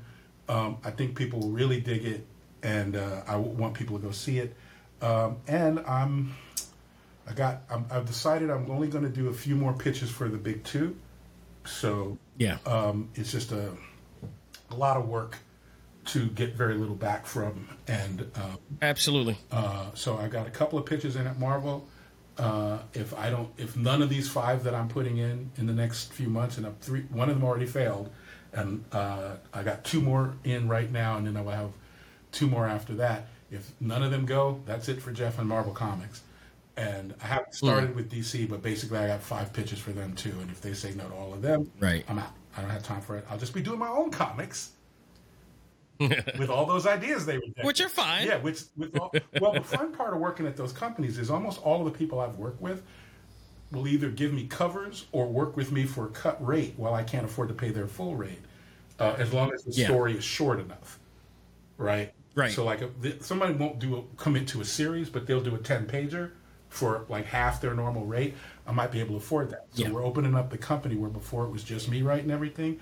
Already got 3 writers on the string right now, waiting to go, so so it all depends on what happens with these pitches, basically, and even only in that it will either delay it till like next year, or if they'll say no, well, next year is 2 months, but you know what I mean.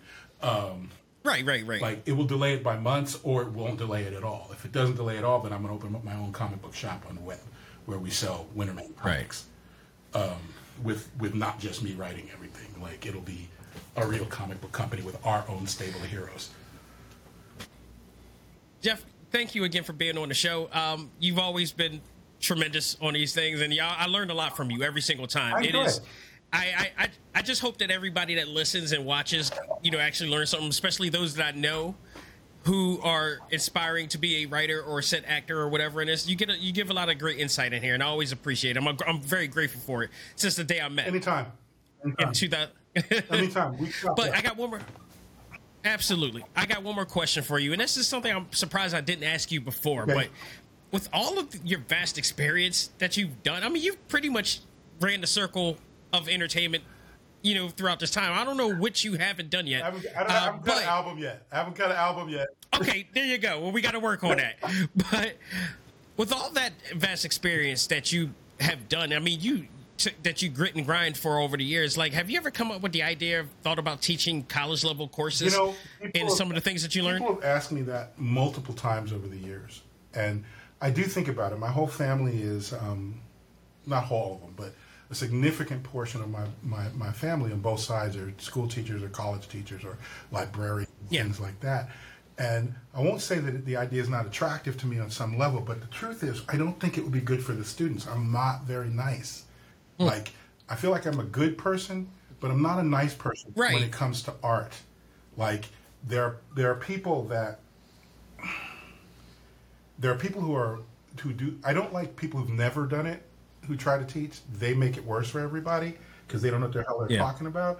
But there are also people who are, you'd be better to work with me as an intern and just be in the job with me than for me to stand in front of a room full of people and go, hey, here's this. Is it because you feel like more of a colleague to that person? Well, and the idea of teaching is that the things that I could teach you, you could learn from a book. The things that I can't teach you, you have to learn from doing. Experience. Right? You have to be around. And those are the most important things. So, like, I could teach a class in creative writing, let's say.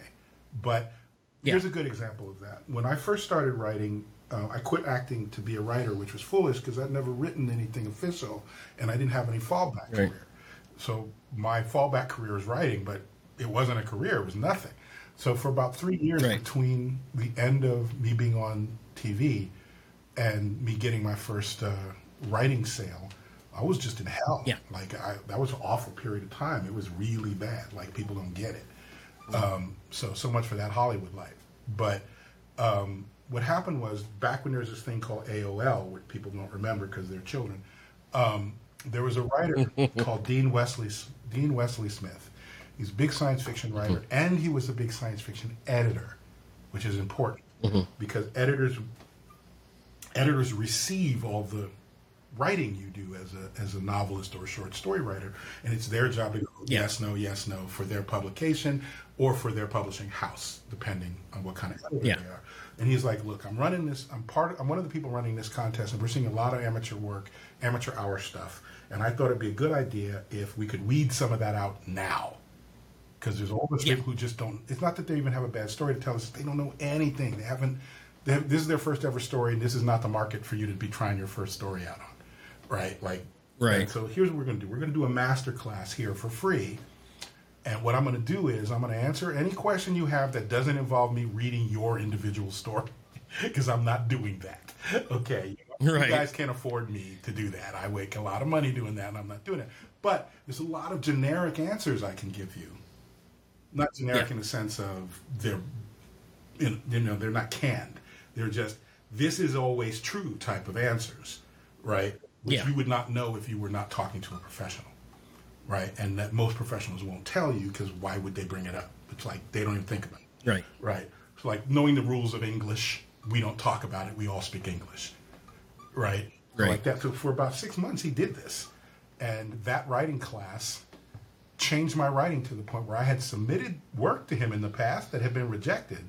And after that, and it wasn't even a class. It was just him answering questions on YouTube. I mean, on AOL. So we would type in a question, and if he saw one, he's like, okay, that's a good question. He would answer it right there. And if you were smart, you saved the transcript, which I did. And then I read every answer, and I was like, okay. And it wasn't that you were doing anything wrong. It was that weird things you didn't think about, like where to enter a story, where to leave a story, character voice, just weird little things. And each one of those little things added up to I sold my first story to him without him knowing it. Yeah. That next round of sending in stories, because everything he said made sense. Now, that kind of class is great, but it requires the people in the audience knowing what questions to ask, right? Mm-hmm. So, like, theoretically, I could probably teach a master's class, but what I see a lot on the internet, and it makes me sad, most of what people teach when it comes to writing especially is everyone's terrified. Everyone in the arts is terrified. And unlike actors and dancers, dancers go in and they audition. You can see. Can you dance? Yeah. Dope. Get out of here. You know, can you act this part? What were you? You're 90. This is a 12-year-old. Get out. Go. You know, why did you even bother? Right? So that's easy. But with writing, everybody's really nervous about it because it's not physical and you're sort of bearing your soul in a way. And it's very personal. It takes a lot of time by yourself. It's almost like praying in a way, right? And when you show your work and someone doesn't like it, you take it to the bone, a lot of them.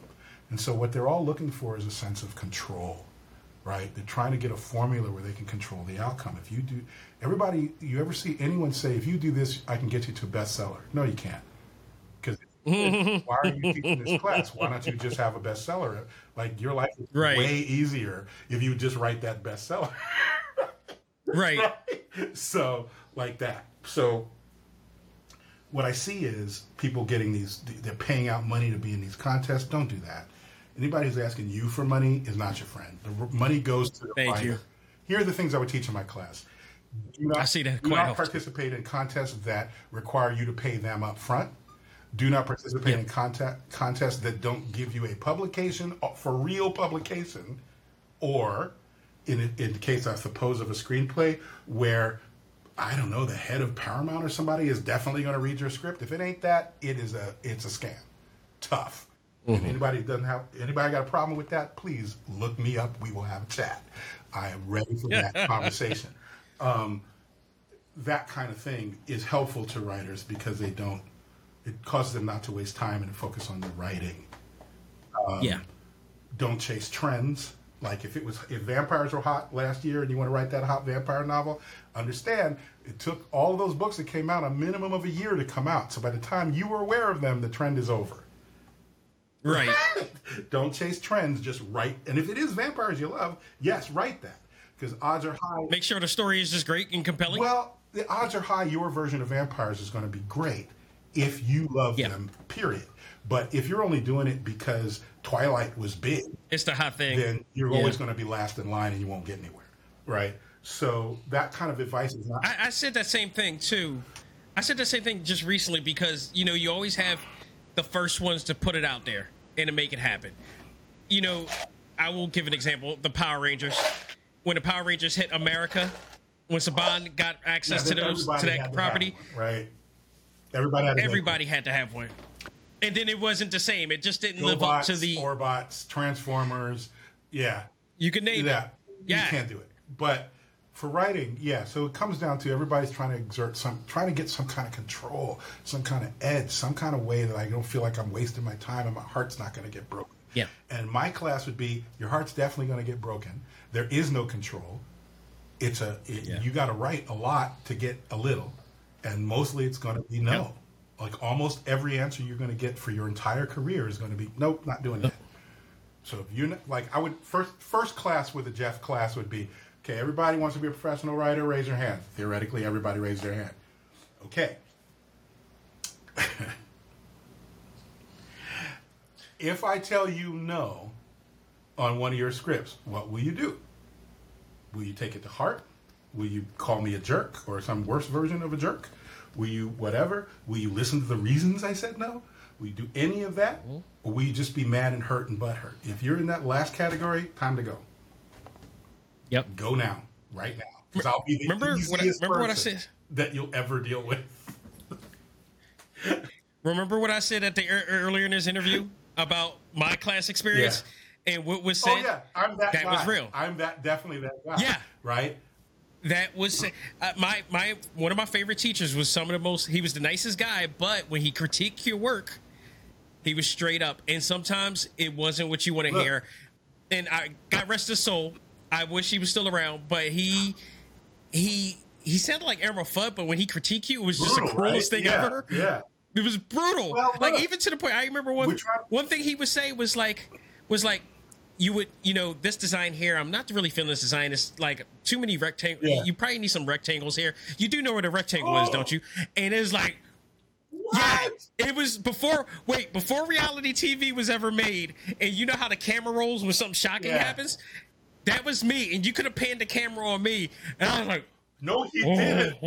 Right, yeah. he was like that, but he was saying so subtle that you couldn't really get mad at him. But it would also drive certain students out of that class because they couldn't handle that. And that was kind of reality. This is what you had to deal with in real life. Like when he's giving you an example. When you're, I would say a good half of the people who get into the arts of any kind, they're in it for the wrong reasons. Mm-hmm. Okay? Yeah. If, I don't know how to say this right. When people say read my script, when people say do the show, come to the show or whatever, about half of them want you to tell them they're a genius. Okay? They want you to read it and go, oh my God, this is like finding Mariah Carey's first demo tape before anyone knew who she was. And so everything you say that is not that is a point off for you because they think they're a genius.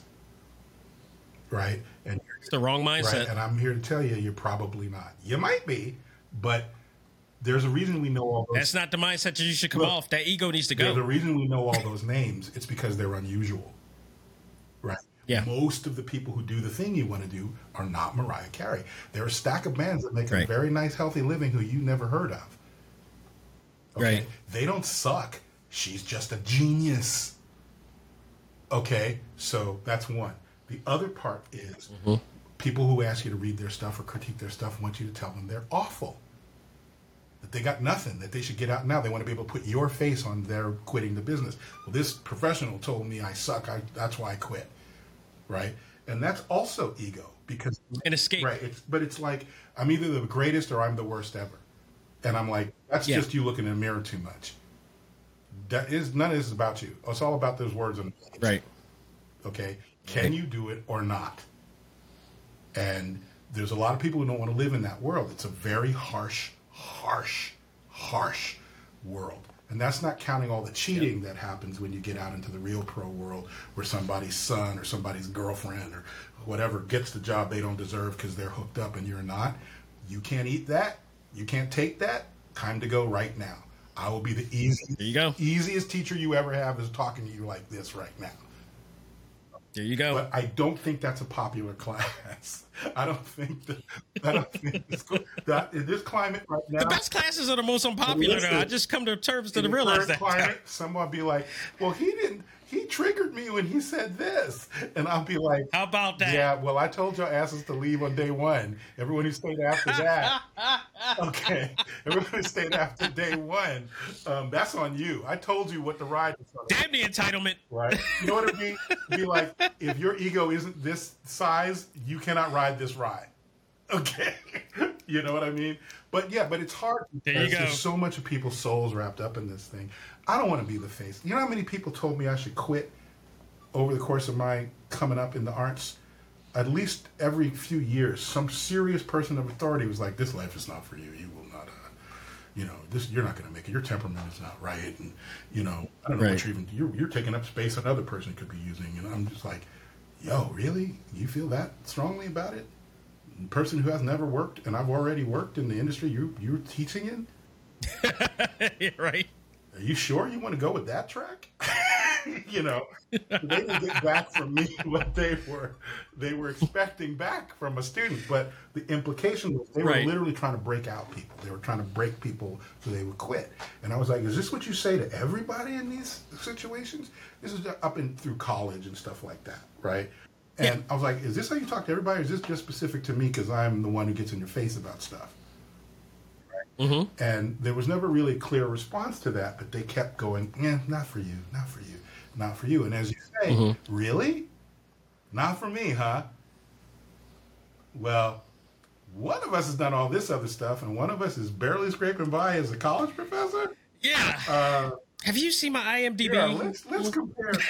Why don't we check back in 5 years, right? But that's the problem is that for every person like that, you might get a serious teacher like the one you had, and the student can't tell the difference. To that student who I sit down with and go, look, in my opinion, and it's just my opinion, you could blow up and be, Cardi B or somebody next year. I don't know. Right. But from where I'm sitting right now, you have neither the temperament nor the skills, and you're not willing to learn the latter. You think you know everything. There you go. I say all that stuff. Here you go. But my face is going to be on, I'm going to be the person you hate. I'm going to be, if you crack, I'm going to be the person who cracked you, right? Which isn't fair to you or me, right? So I don't think I'd be a good teacher because I have no softness when it comes to good or poor art. You either can do it or you can't. And if you can do it, then it's just a matter of you teaching you to get out of your own way and teaching you, like, if you want to be a writer of screenplays, these are the formats, which you can learn from a book. But I would also say, like, being, having an intern kind of takes away of the brunt of being blunt. Yes.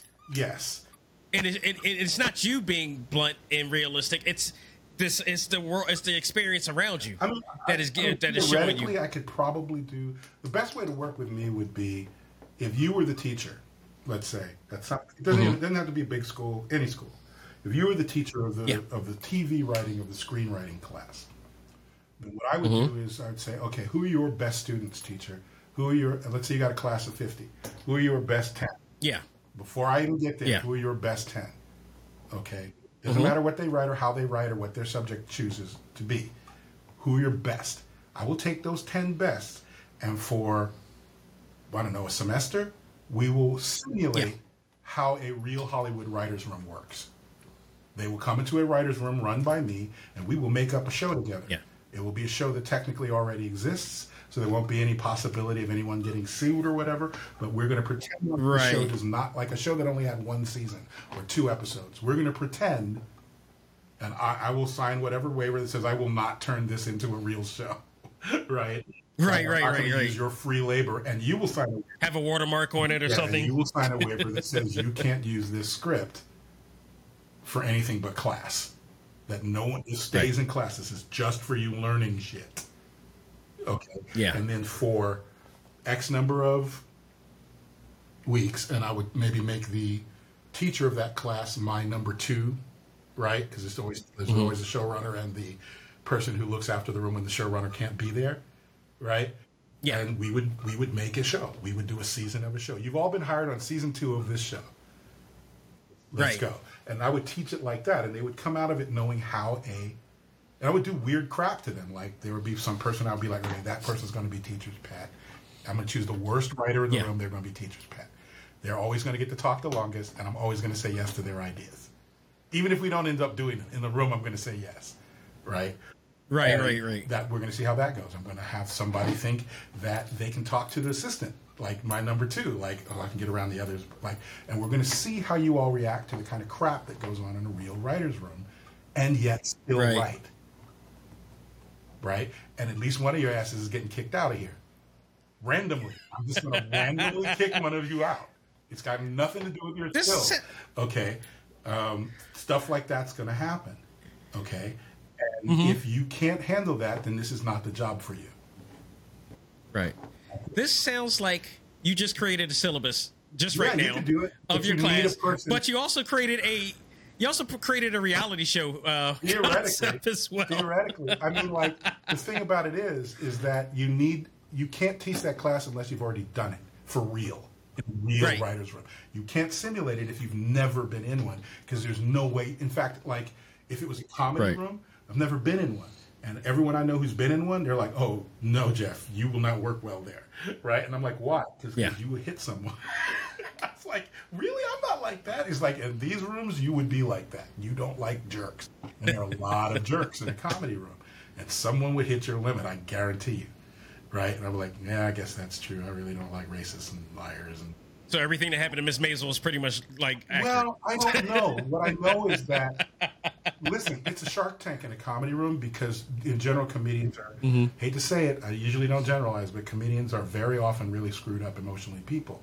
But they're also crazy, funny, and talented. So if you get 10 of them in a room together, you're going to have some problems. You just are. So And in a regular writer's room, you still have a lot of that, but it's much more common, low key. It's not a Shark Tank, usually. So, and I am a person who, after a certain point, will be like, you understand I'm a grown-ass man, right?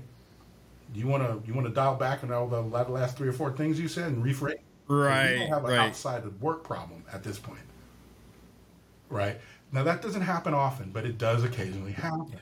No, I'm saying like in 20 years, maybe twice, maybe, but if you don't have a temperament that can hang like that, there's also a couple of people who needed a butt kicking that didn't get one because stuff happened at work that couldn't be dealt with properly. Right? Yeah. Like the real conversation is not what we're having here, but I'm at work, so we're going to have this conversation. Right? But, there you go. So teaching a class like that, it's one of the things that gets us very upset, a lot of us in the actual business, we would love to have people come in with a sort of baseline skill set and an understanding of how things work. But what often happens is they'll come from a teacher who doesn't know anything and teaches them a lot of stuff that we have to make them forget. None of that, what you were told, is true. I'm sorry, I'm not trying to insult your beloved professor or whoever it was that made you feel like you could write, and God bless them, and that's wonderful. But a lot of the stuff they told you was crap, and I don't have a lot of time to teach you not to do the crap stuff. You're just going to have to figure out what's crap and what's not on your own. So I would love to have a class. That was I think from my experience in art and design, it was like that was the one thing I did appreciate, because they did point out, it's like, it's not about what you want to do, and it's not about what's going to happen in the real world. It's just about you being disciplined enough to do what I request. Right. And once you get to bare, bones of the basic aspects of art and design, whatever you do outside from that, that's on you. Yeah. But right now, it's about how much can you listen to what I say in accordance to what you need to learn to get out there. And there's other things to learn out there, but right now, this is about right now and here. And if you can listen. If you're learning it to be a professional at it, that's different than I'm learning it just to learn it, to understand it. There you go. And nothing against colleges. Obviously, I went to one and my family's all teachers.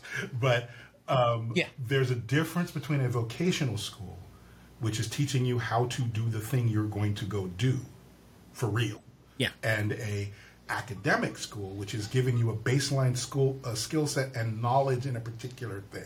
Now, it ain't the same thing as teaching you how to do it, right? So if you go to a school where I always tell people, whatever college you're going to for the arts, when you look at the teachers who are teaching at that school, if none of them have actually done for real the thing they're teaching you, do not go to that school. That was the beauty about the school that I went to, because every one of them had to still be in the industry. They had to be in order for them to keep. I don't think it was any tenure involved in this. You had to be maintaining your craft in the industry. You're still selling. You're still selling work in art galleries. You're still having exhibits. You're still working in the zeitgeist of things. Because there's always going to be something new that needs to be brought back. We can't keep up with it in between school semesters. So we need to have someone who's actually in the water swimming to tell you how the current is changing. Your name still has to have some relevancy in the industry. You don't have to be that big. You just have to have been a person who's done it for a while, right? Because like you say, trends change on a dime sometimes. And you could be teaching stuff that technically works, but nobody wants it this year. So if I spent a year teaching you how to do something that nobody wants, what are you selling? There you go. And there's kinds of things I don't write. There's kinds of scripts I don't write. I don't write rom-coms. Okay, I don't write these sort of TV soap opera things. I'm basically an action, adventure, spies, cops type guy. So if Hollywood shifts towards late night soaps like Dallas or whatever, I'm out. Yeah. Like, I'm out. Yeah. Like, all I could mainly do is come in and I could run your writer's room because I know how that works. I could keep your show going as a producer level. But in terms of writing those scripts, I'm B-team at absolutely best because I don't naturally write that kind of thing. Right? I mean, I could technically write it, but you'd be like, oh, this clearly Jeff wrote this one because he doesn't know. Yeah. Whereas if it was Star Trek or Mission Impossible or John Wick or something like that, I'm in. So, but trends change, like we were talking about with cowboys. Like, you just don't know. And if you have a teacher whose last time they were in it was in the 1960s, they shouldn't be teaching you anything. Yeah. They're not teaching you anything you can use. Yeah. They're just not. Sorry. They're just not. Absolutely. So Jeff, thank you again. It's been awesome to have you, man. And again, thank you. I mean, I'm so grateful to ever get to know you and get a chance. No, I'm going to toot your horn here. Quiet and let me do that. But no, I mean, like, it was one of the best things about my experience with San Diego Comic-Con was meeting you. And not only just to meet you, to get to know you, but to know that there's a brother out there in the industry that is doing this thing and doing it as greatly as you did and still doing. I'm just more than happy, honored, and proud. Well, to let me tell you this. have you on the show and to get to know you, man. Something's going to pop off in the next 2 years. When it happens, you will know because my name will be associated. I'm not the lead on it, but I'm high enough up the food chain. If it pops you always off, got something going on. When this pops off, and I promise you, you will see it. Right. Hit me up, and I will make sure the showrunner of that show comes to talk to you. You got it. Absolutely. You never let me down. So, again, real quick, give your plugs one more time to remind people where they can find you and everything that you got going on. GeoffreyThorne.com. All my links are there. And please, please come by the Winterman Project on YouTube. Just put in a search for the Winterman Project, and you will see, or Red Jack, the animated shorts.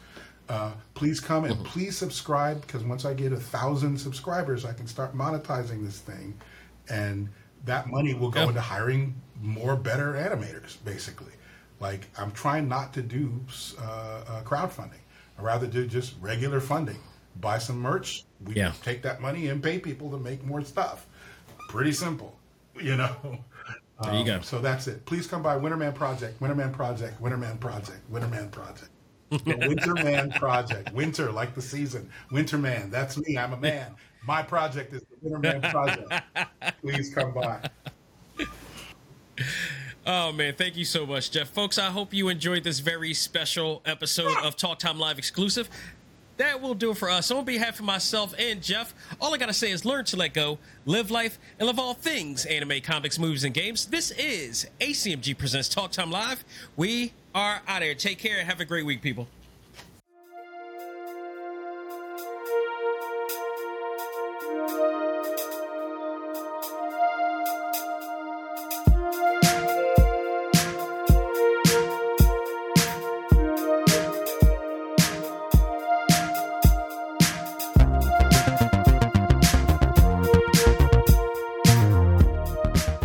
This episode of ACMG Presents Talk Time Live is brought to you in part by Viewfinder's Identity Search and Design. Your choice for web design, graphic design, and all multimedia development needs. Visit VFISAD.com and let us bring your vision to reality.